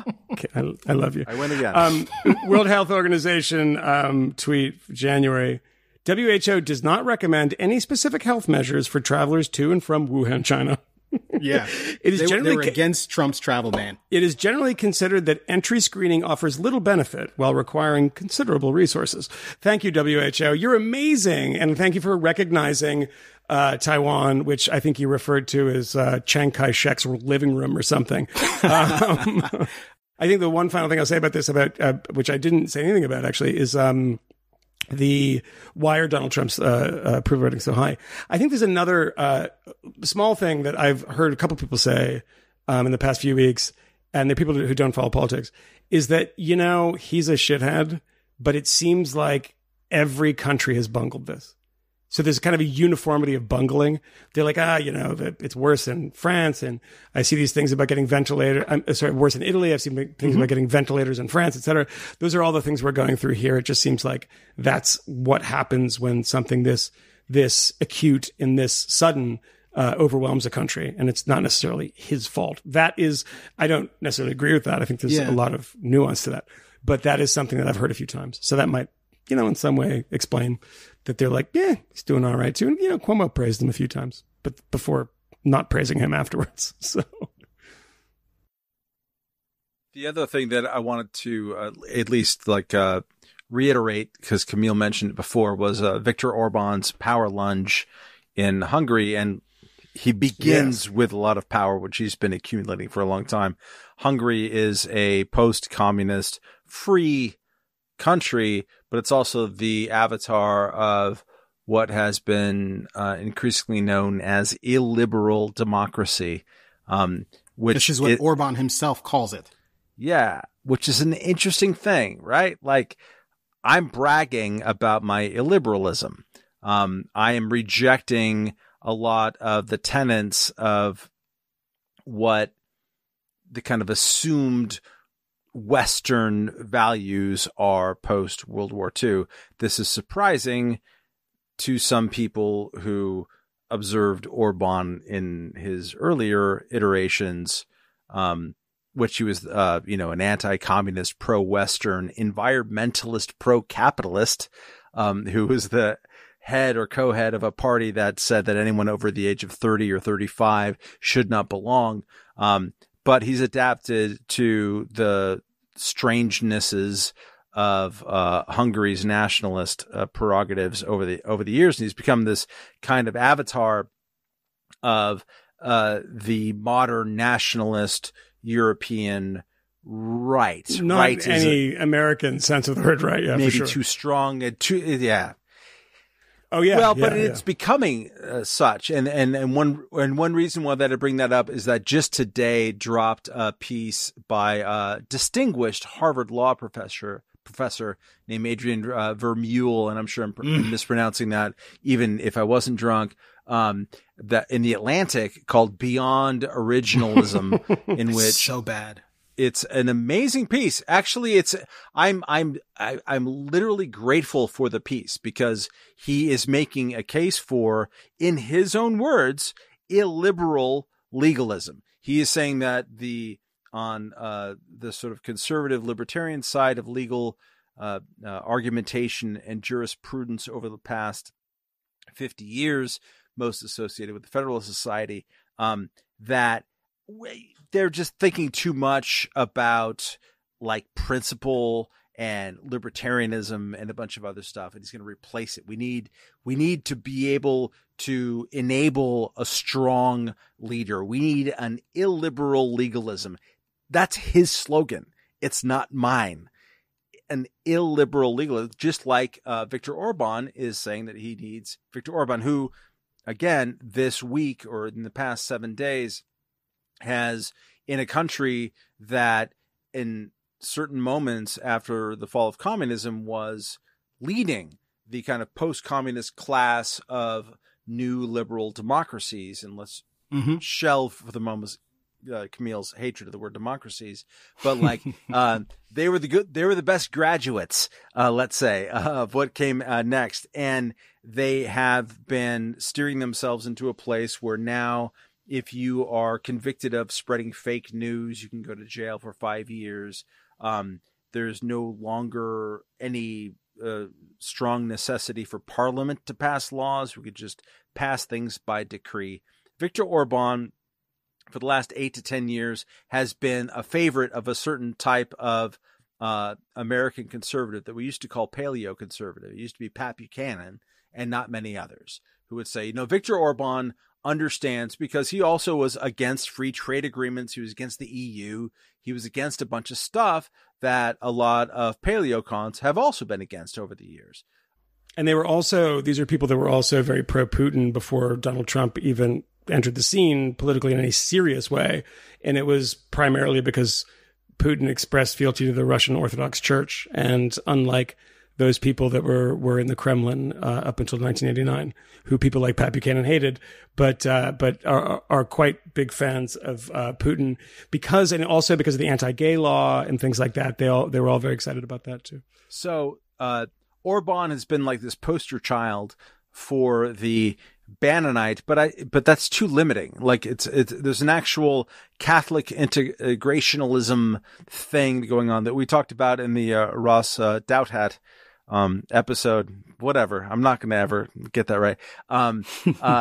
But like the manifesto season and all of that, like Viktor Orban is in many senses the kind of natural apparition or extension of what a lot of American conservatives who are using the Trump moment to advance their cause of what they're thinking about.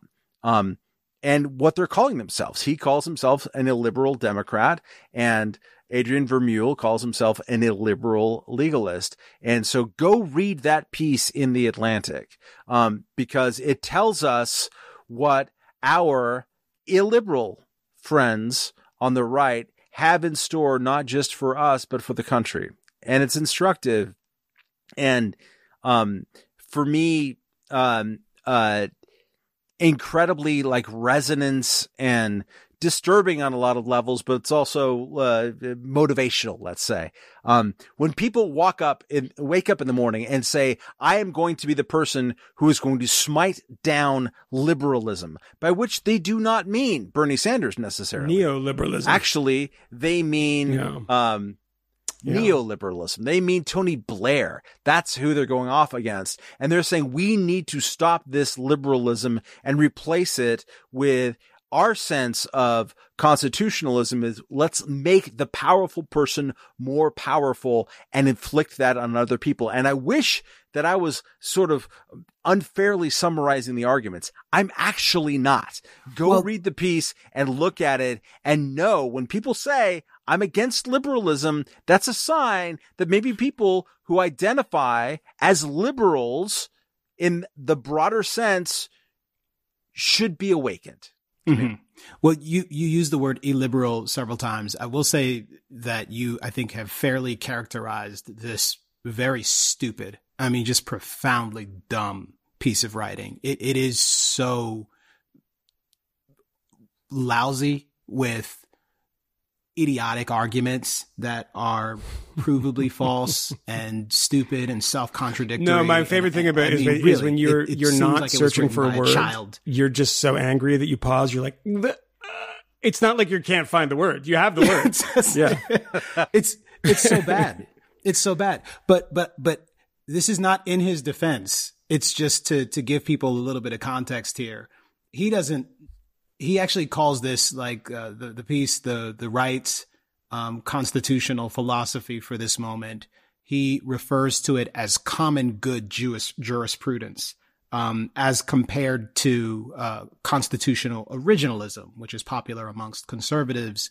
The things he doesn't ever bother to do, which seem indispensable in a context like this, and to the extent I say doesn't bother, I mean doesn't do it in a robust way that would give you sort of the meat of the argument or something to really hold on to when having an argument with him. But he doesn't bother to define good, and doesn't really define common good. And he constantly refers to the importance of allowing the government to pursue morality as a goal, when it is enacting various laws and exercising power. But again, what the hell is moral? What are these? I bet they're the things that he thinks are moral. I'm just gonna guess. Maybe. Well, that's just it. It's arbitrary, except it's just what he wants. And the piece again is just, it's so bad. At one point, he suggests that we need to adopt this new form of government because we need a powerful central government that is powerful enough to take on the threat of global pandemics and do something about it. And if you haven't been paying attention, I'll just say explicitly for the folks at home that there was no shortage of governmental power that resulted in our lack of preparedness with respect to the pandemic. And he also mentions global warming. And it should also be said that you could grant the government unlimited power and it would no more guarantee you a good outcome in confronting the specter of climate change. If Alexandria Ocasio-Cortez had all of the power and control imaginable, she might institute a range of policies, completely impoverishing all of us, and maybe putting us back in the Stone Age. But it would no more solve climate change. It just wouldn't. So I found the piece just distressingly bad. And it makes me sad in a way that is hard to articulate that anyone is this profoundly stupid. But it isn't limited to the right. I'm reminded of the tweet that I think, Michael, you sent across from the woman who was like Bernie Sanders' healthcare consultant, who suggested that we should nationalize everything. The cement works. what we've proven recently. Yeah, the Saucony shoe factory that should be state owned. I mean, everything. Yeah, Batya. Come on. I don't understand how in the present moment, in the present climate, in this state of emergency, as people are so uncertain about the future, the thought keeps returning to people's minds that what we really need is Camille, a government if you look powerful at enough to do exactly right. If because you've they've seen done such what they've done great job in the with past the thing they're month, already responsible it can do for. nothing but inspire hope and the desire to give them more power. Because if they only had more power, they'd even do more great things that they've done now. You know, I mean, everything they've done is perfect. To Matt's point, one of the things about this in the Orban types and this jackass at Harvard who's writing this piece of the Atlantic is that this is something we didn't realize in the years after the Cold War. It took us a little bit. I mean, Pat Buchanan's back there showing us that there's a different type of conservatism. Because all the major think tanks, the heritage foundations, the people that are setting the kind of debate about this stuff are, free market types, right? It turned out in the end, nobody was really like that, right? And Donald Trump comes along and they abandon this stuff very, very quickly. And it's very easy to see that during the Cold War. It was obvious during the Cold War, but nobody really wanted to talk about it because they pretended that, let's say, this is the common language we'll use because the communist East is, about collectivization of your grain and shoot you in the nape of the neck if you disagree. So let's be on the other side of that. But a lot of it was religious. That so, for instance, I mean, think of the John Birch Society. Who is John Birch? John Birch was a Baptist missionary / intelligence agent who was in China and was killed not too long after the war ended by agents of the Chinese Communist Party.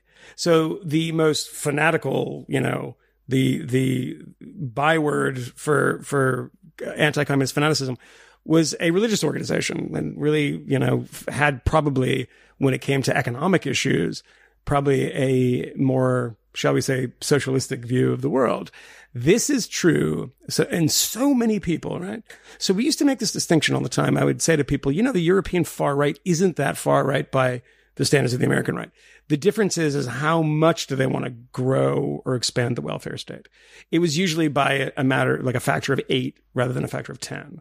And that is true of Front National or the National Rally now in France. And the other thing was that, we want the welfare state to exist for, white people. That's the other version of it. It's like, we don't want the immigrants getting any of this stuff. Come on, let's be honest about this. So when you see this percolation that Donald Trump has mistakenly unleashed, he's too dumb to realize that he's tapping into an old tradition that of the right, a huge portion of the right, pretending to go along with this idea of free markets as opposed to a command and control, centrally controlled economy that you see in the Soviet Union, that they weren't necessarily on the other side for that reason. And, Matt said to me earlier, and I don't know can I say this? You said it's a very fashy, piece that you read in the Atlantic. And it's funny because that's fine. I think guys like, Jonah Goldberg wrote a book about this and people, they're national socialists. They're Nazis. They're socialists. They're socialists. They're socialists. It's like, no, they're right-wing socialists. I mean, that's what they are. I mean, it's not the same thing that they are not the same as, the Social Democratic Party or something. They have a lot of overlap, but that kind of, I see the fascist stuff in Viktor Orban, and it's not because, there's a more fascist party in Jobbik, which are actual, arrow cross types and Nazis. And, that is, they're wearing armbands and they're doing the straight up Hitler stuff. But, the kind of Mussolini type corporatism that you get from fascist economics is one that has a centralized state that takes care of, that's very involved in the family. So, I mean, you would always have these family things in Nazi Germany. They used to have this thing called the Mutterkreuz. You would get a mother cross. If you had 6 kids, you would get another mother cross for having 8 kids, etc.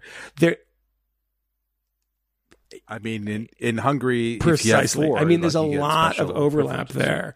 And that language is really hard for Americans who associate the right with people who think that the answer to every problem is to cut taxes.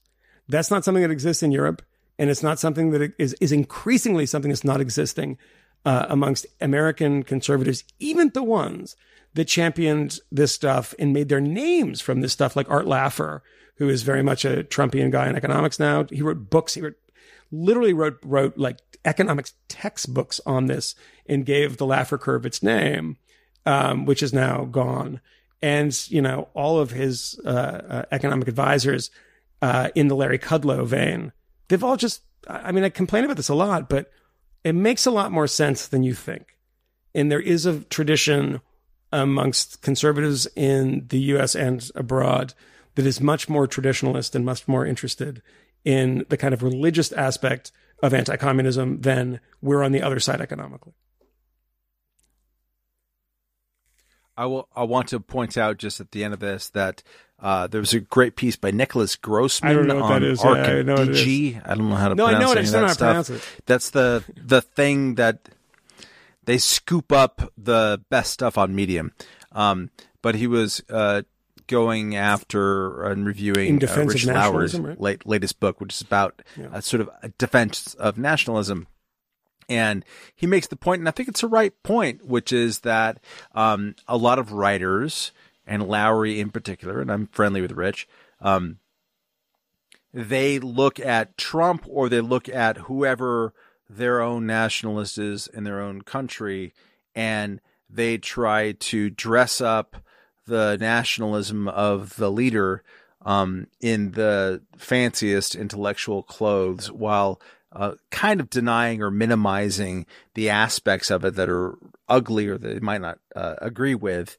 And that doing so and then defending that in periods such as this is actually not an intellectual exercise. It's an exercise in power. It's my tribe, which is Republicans or conservatives or people who want to vote in or think in a certain matter. This is a way to get them, make them feel comfortable about what they're doing. Sorry. And it's not actually very intellectually reputable as an exercise. And there's something to that right now. I look at the people who are out there rushing into the gap of Trumpism and of the sort of explosion of whatever happened in 2015 and 16. And I think they have a point, which is that it was a similar point, and it was quoted in one of these pieces that there's like a pre-1968 and a post-1968. I kind of agree with that. I think, and Moynihan and I, at the very least, will explore there should have been more of a pre-1989 and a post-1989 as well. But 2016, it changes stuff. Like the world that we knew, it doesn't exist in the same way. Great. True. All of that said, there are people who are rushing into that breach who are literally saying, your ideas about free speech and constitutionalism and property rights, you had enough. The adults got to come in and we got to do it in the sense of community standards, which I'm going to define. And I literally never thought that I would be to this point. And I'm 51 years old. I'm a good deal older than Camille. I never thought that I would be defending among serious intellectuals. This is not like some rando. This is one of Harvard's most distinguished law professors. This guy co-wrote a book with Richard Posner, which is kind of interesting. In 2011, 10 years ago or so, talking about the need for executive power that at that moment, was a bipartisan thing. Maybe the executive needs to be unshackled. More unshackled. There are going to be, and I didn't really realize this, even as much as my reading in history told me that this would be so, but that in moments of stress, there are people who would volunteer for the job of creating intellectual frameworks for authoritarianism. That is what this Atlantic essay is absolutely. Please Before we read close it, this out, let me just say one quick thing, is that I think it's become a bit of a cliche, but I increasingly realize that it's true, is that once we lost the unifying factor of the Cold War, and about 10 years of allowing that coalition to still exist because people were kind of confused and intellectually homeless, and then 9/11 happens, which is a slightly different disruption, and now we're kind of getting back to where I suspected, when you think about it, where we would be. Because, if you look at the original cast of characters in National Review, there is guys like John Dos Passos, the great novelist, Whittaker Chambers, the person who exposed Alger Hiss, and brilliant writer too, by the way, Time Magazine man, Max Eastman, who used to be an editor at The Masses, which was the literary journal of the Communist Party in America, and the Daily Worker. All of these guys, James Burnham was a very, very famous original National Review guy who was a famous Trotskyite. All of these guys came from the tradition, Arthur Koestler, George Orwell. Not all of these people decided to abandon the working class as they saw it, right? So how were they making common cause with actual conservatives over at the National Review is that there was the unifying factor and the glue of all this. And they would have these fights, in these internecine battles, but the glue that held that together was the sinister mustache twisting people in the Kremlin. Once that disappeared, and we're saying, the end of history, and we'll have some little schismatic fights after that about, exactly how we do this. And then that really disappeared. And then Russia, we'd forgotten about as that old enemy, and that Cold War kind of hangover is just totally gone. People who used to loathe, look at your man in Orange County there. Dana Rohrabacher, who is, would want to bomb the Soviets back into the Stone Age, and now is, desperate to get another seat at the table in the Kremlin, is that it was so disruptive, the end of the Cold War. We only realized how much that held this fragile coalition together for so long. And it did. It really did. Pat Buchanan was sitting at the same table as Bill Buckley, et cetera. And there was some like far right stuff in there that kind of got washed out when Bill Buckley attacked Joe Sobran and kind of pushed those people out. And the talked a little bit before about the John Birchers, and did that to the Birchers too. But we're in a totally different period now. This is a period of real clarity where we're seeing this kind of sifting out of all these people. Matt, you mentioned 1989. Let's talk about what we got coming forward on the Patreon, because we're almost out of time here. Before we go, two things briefly. The piece, I don't want to leave it said that he never tries to define the good or the common good. At some point in the piece, he mentions, as he describes it, this trinity of principles: peace, justice, and abundance, as the aspirations for government. And he added to those health and safety, like these would be the common good. The bit of conflation there between sort of negative and positive rights, the general notion of peace is an obvious definition for that, I suppose. Abundance, that's an interesting word. But I don't know that there's a meaning of justice that can actually be divorced from the principle of property rights and self-ownership, except for one that is completely arbitrary, which is to say that it's just defined by whoever the hell is in power. And it certainly has to be said that any notion of like health, that's guaranteed by the government has a component of it that requires someone to do something else on your behalf. So it's a convoluted piece. Maybe it's worth your time. At a minimum, you can see what a muddled dope who works at Harvard actually thinks about. I like not saying teaches at Harvard, saying works at Harvard. Like he takes out the garbage or something. I certainly can't call it teaching. It's not instruction. No, it's just bad. No, but I think that I agree that it's bad. It's bad in an interesting way in that he's spelling it out. He's saying that like, we have to change our view of the Constitution so that we can empower a stronger man to do to the nation what is right for them, even if it's against what they thought of as their rights or even as what they thought of as a good idea. They will be grateful in the end. This is not what I just said is not an unfair rendering of the piece. That's actually what he's writing about. So understand that there is an element, and that overlaps with a lot of people on the right now who are using the Trump moment to sort of talk about how things should go forward. This is the direction that they are heading, and the implied overlap with Viktor Orban, different desires, precisely and this. He calls calls different outcomes. But isn't this kind of the John Yoo thing? I mean, it sounds exactly what John, like how you would describe John Yoo in 2002.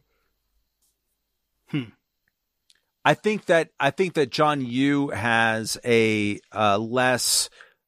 He's less focused, and John Yoo is a Federalist Society legal thinker who enabled the Bush-Cheney administration to expand their idea about the unitary executive, and that can do whatever it wants in the waging of war. He provided the legal rationale. I think that.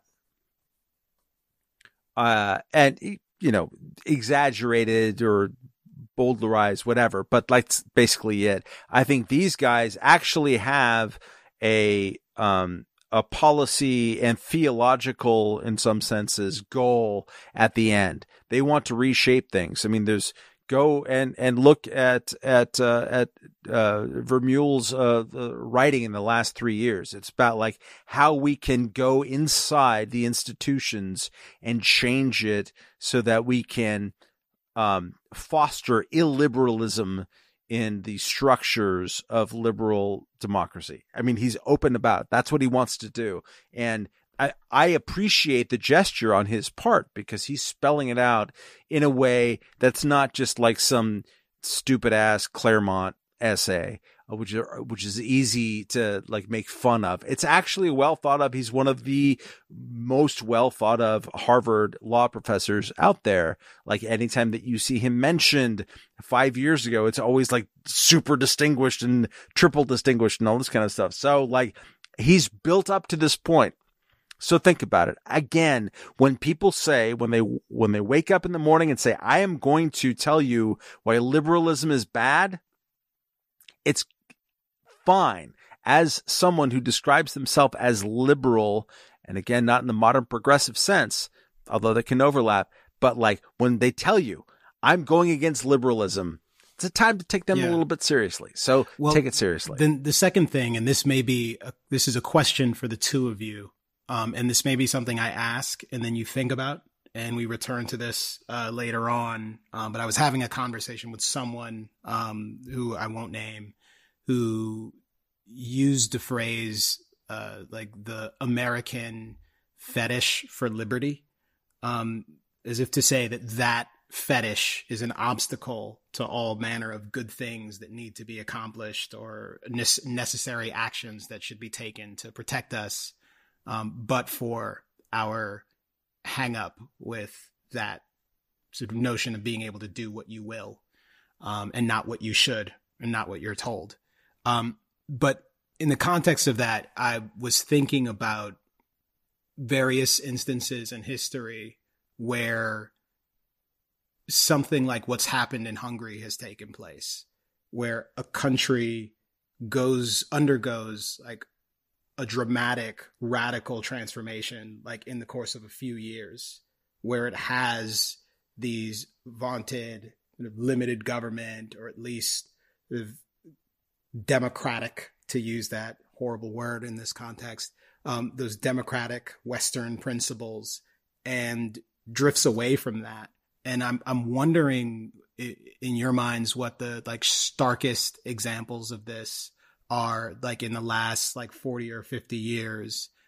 This week I had to go back and actually do some reading about Hungary and the historical circumstances there, because my contemporaneous memory of like 1989, when they were removing the fence that was between them and Austria, which presages the Berlin Wall coming down later in 1989, which is remarkable. Totally crucial to it. But I mean, at the time, crucial. I was probably watching Punky Slay Brewster Moon Frye, reruns or she's something fantastic. like that. So I don't really, I had to read about it now.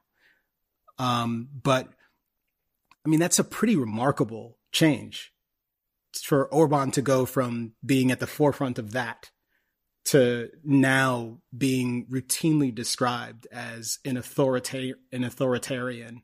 And I've seen the footage of him interacting with EU counterparts and someone jokingly calling him the dictator. It's harder to joke about that now at this point. He's not.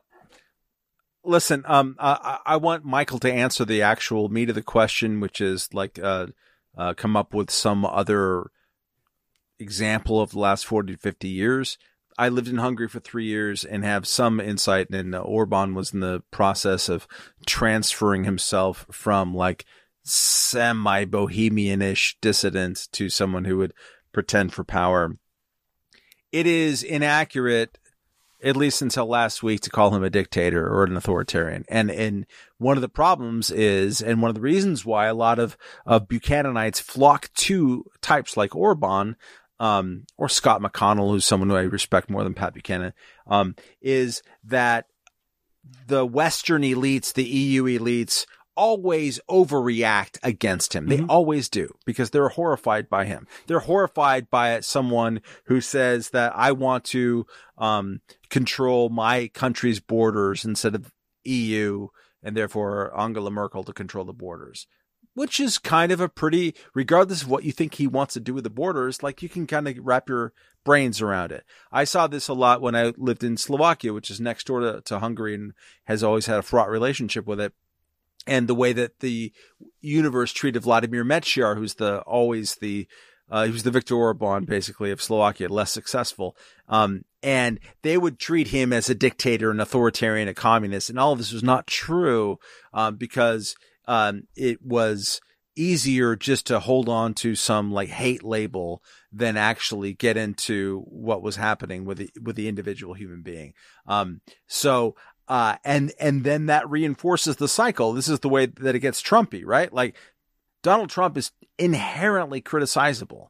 And when you see him criticize, like on the White House lawn on a daily basis now that he does his goddamn, coronavirus, briefing, and the Jim Acostas of the world, the way that they ask questions to him, like you find yourself whipsawing, depending on where you are with him and with the story of the day, between like, yeah, of course he's an obvious jackass, and God, I hate that person too. And so it's easy to kind of get back and forth between all of that. Hungary is not a dictatorship. It is an illiberal democracy. That's what it is. By design at this point by Viktor Orban. It is not Belarus, like it's not, he's not Lukashenko. You have to be able to create differences in your brain with this. And actually it's important because we are going to see Orbans, and we are seeing Orbans in our midst right now. So let's create a vocabulary to understand where these people are coming from. They actually are not like, you don't press a big red button saying, it's like the internet meme, like, do I press this red button or that red button? Like, I am an authoritarian communist. I am a fascist. It's not that. It's actually kind of, it is like, read the Adrian Vermeule piece. Like that is the long, slow glide to where Viktor Orban has come right now. And that to me is more terrifying, because it's not just like somebody creating mob rule or, dictatorial rule right now. It's actually just a slide into gradual authoritarianism, which is worse. But I want to hear Moynihan's answer to the actual question. You said contradictory things there, and someone is listening, and I don't doubt it. I want to push you briefly. You said that it was unfair to use some of those labels until this week. Even now it's probably unfair, but like, I don't know, because it's just this week, right? So he's been described as an authoritarian for a long time, but this week, Camille, he has said that Parliament no longer has certain rights to pass legislation. He can authorize government policies by decree.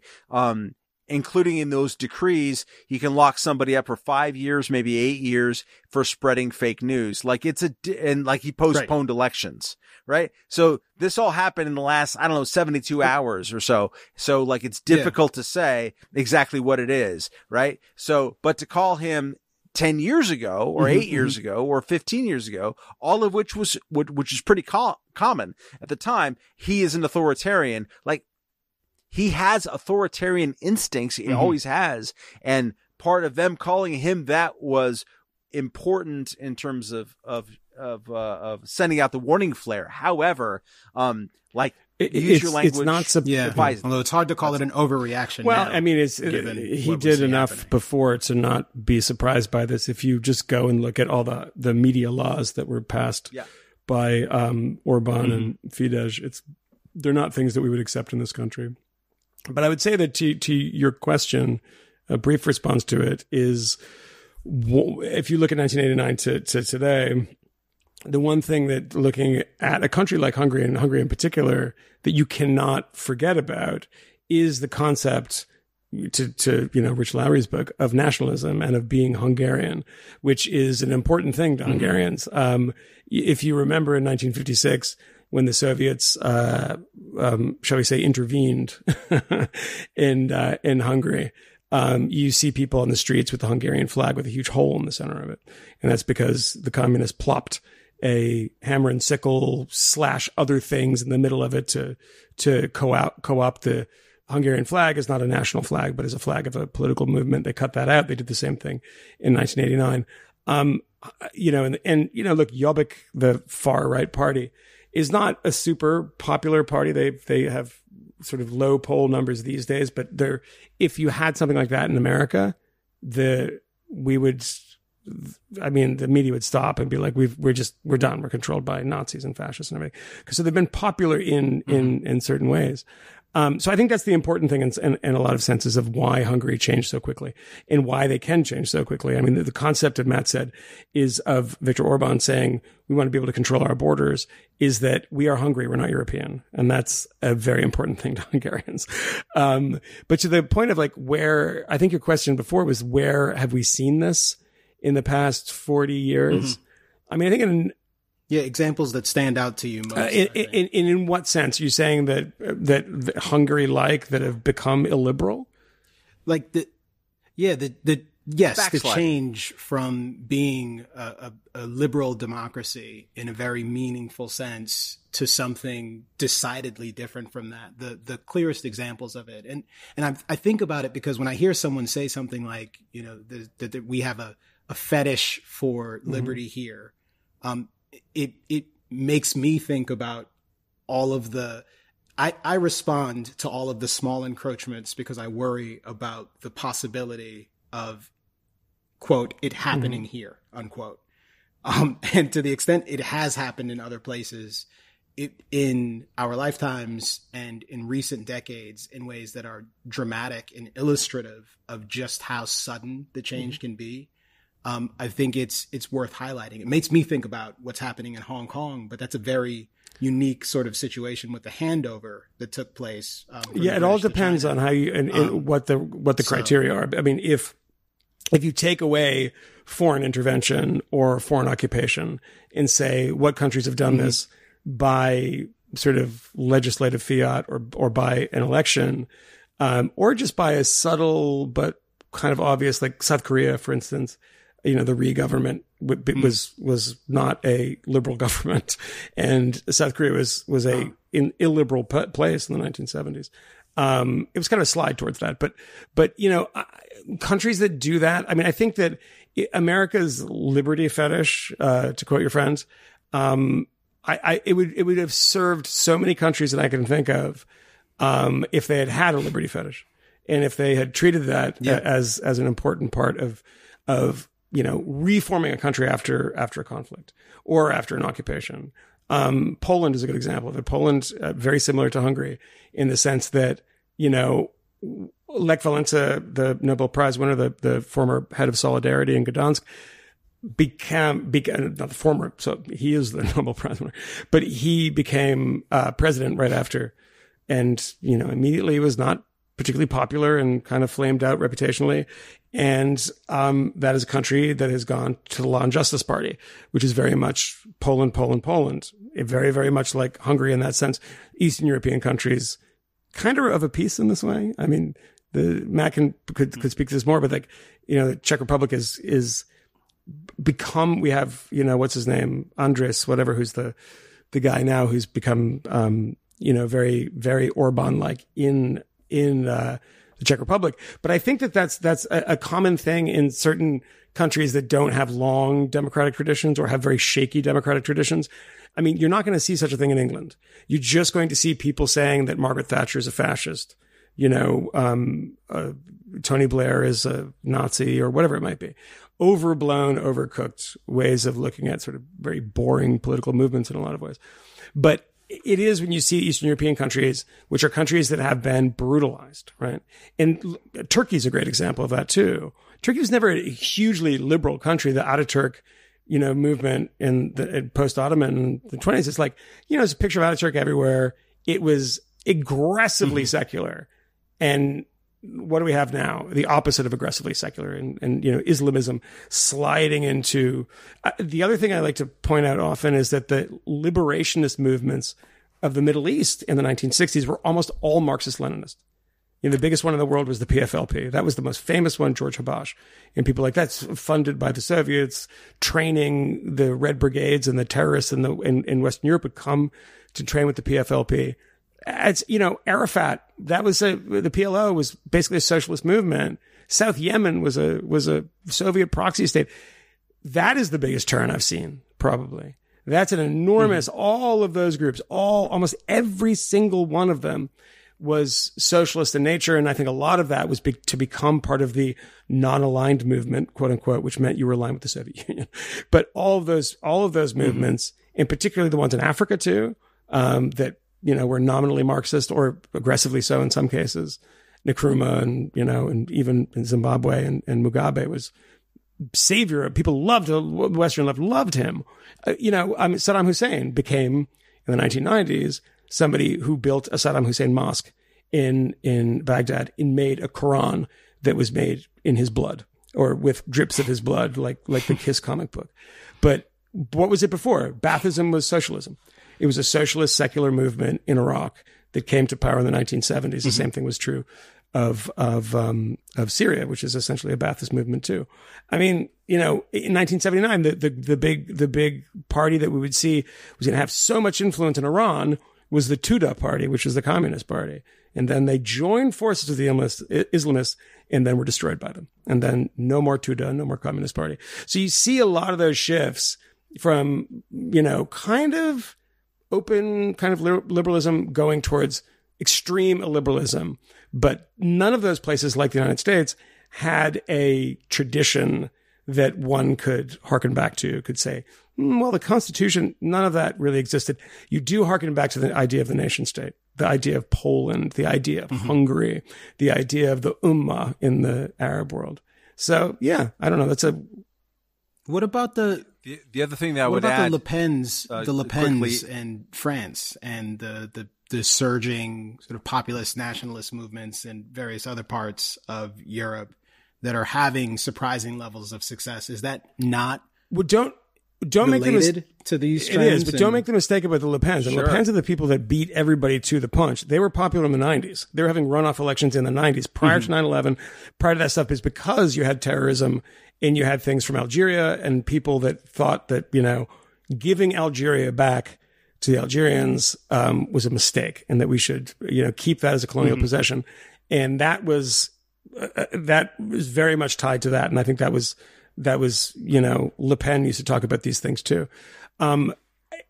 The thing is that, it's in some ways, be careful what you wish for when you say there's the two parties in America are boring and they're the same thing. We need a multi-party system like they have in Europe. The multi-party system in Europe, of course, empowers fascist parties often. And then they have to use the vagaries and peculiarities of the elections and runoffs in France to smite Front National. Like how many times now? 50. They're almost on the precipice of power, and then everyone gets together in that runoff election and prevents them from getting power.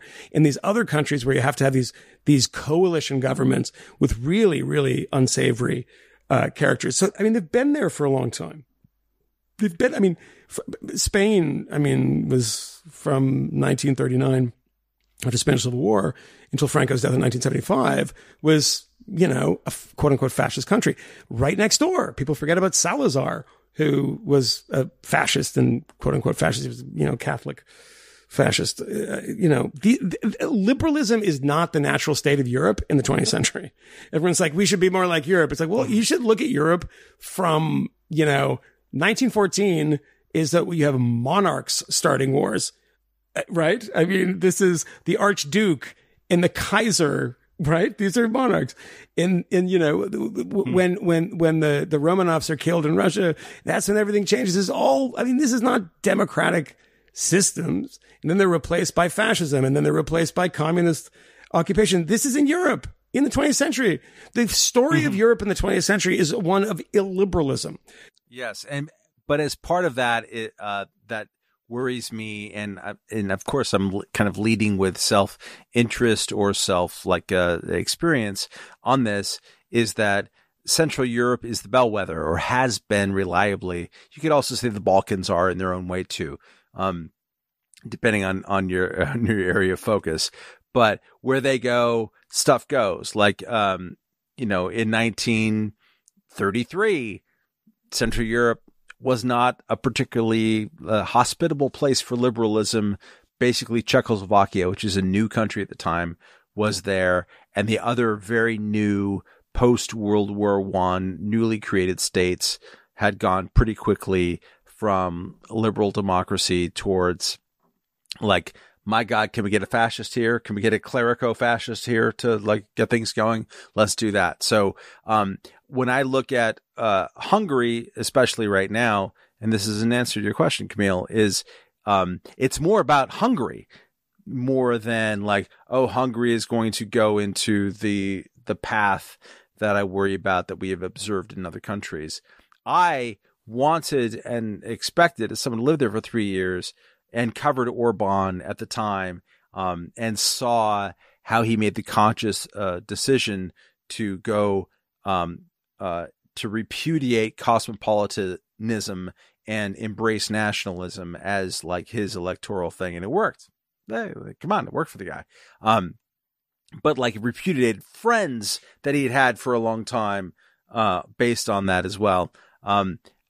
But I also just assumed that this country, which is a grand, wonderful country, Budapest is one of the great capitals on this planet. It's an amazing city. It's great. Hungary is a great and wonderful country. There is an assumption, and it was perhaps naive, that particularly what we used to call the Visegrad Four countries, which was Czech Republic, Slovakia, Hungary, and Poland, would kind of be okay. After the yoke of Soviet imperialism, they would find their own way, and they would go in fits and starts, and it would work out. If they don't work out, if even any of them don't work out, on some level for me, but also it's a weather vane, canary in the coal mine, whatever. It's your stupid metaphor of the day.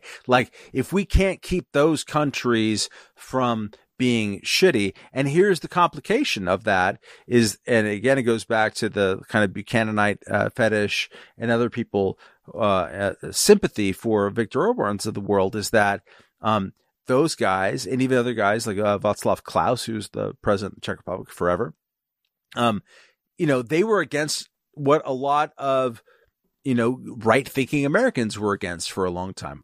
I hate the EU. I hate the curvature on bananas rules. I hate this. I hate that. I want there to be national sovereignty about things.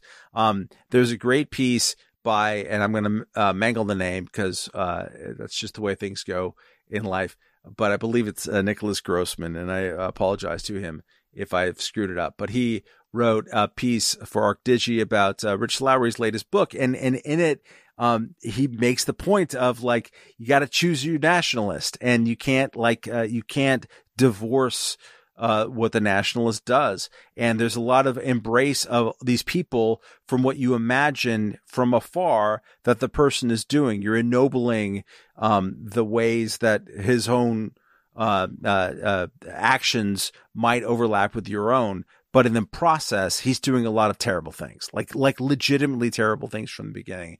And a lot of people looked the other way in a similar way that they're looking the other way in this particular case with the way that Trump behaves himself too.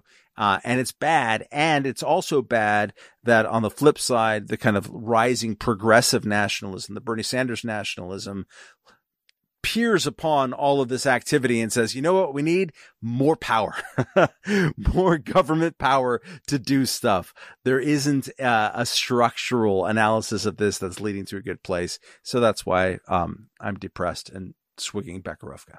Well, we are currently at the length of a Bergman movie. Yeah, for we this, gotta go. So we should go. We gotta get out of here. I'm glad for that. I'm glad I indulged though and asked the question. Yeah, that was fascinating. So more on that. I would just say this on the way out. Just some housekeeping things on the Patreon. We will be doing a few things. There are suggestions of listeners. Matt and I are going to be doing a fun little thing in which we pick a year and do a podcast on that year that will be music focused, film focused, and news and history focused. I will typically not give away the stuff in the future, but the first episode will be on 1989. That's where we're starting. And it won't be just the boring stuff that you think in 1989. Well, we know the Berlin Wall fell and Tiananmen happened. Other stuff too. That's the first thing. The second thing is somebody suggested and on the Patreon that we should do in this era of Zoom, that we should have a Zoom Patreon where we can have some of you people join us in a unbelievably ill-advised decision. We're going to do something like that. Yes. So this has been pretty successful. I think it's largely operated without a hitch, despite my miserable bonded DSL connection. Yeah, because we're on the Zoom now, but you're not going to see it. We're just testing this shit out. But you will see it if you join the Zoom hangout that we'll do. Maybe we should do it this week. We should do it. We can do it this week. We can do it this week. Yeah. So we'll do the Zoom thing, and we'll prize you people who are put you at the front of the line if you don't fly coach, if you know what I mean. So, but all are welcome and all are open to it. So we'll do something cool with that. So those are two things to look forward to. And if you're not a Patreon subscriber and want to involve yourself in that, subscribe and drop me a note when you do. And I'll maybe I'll try to put you at the front of the line for that, for being a nice new subscriber. So thanks for listening to me sell it. Yeah. We good? All right. Bye. All right. Later. Bye. We know of new methods of attack.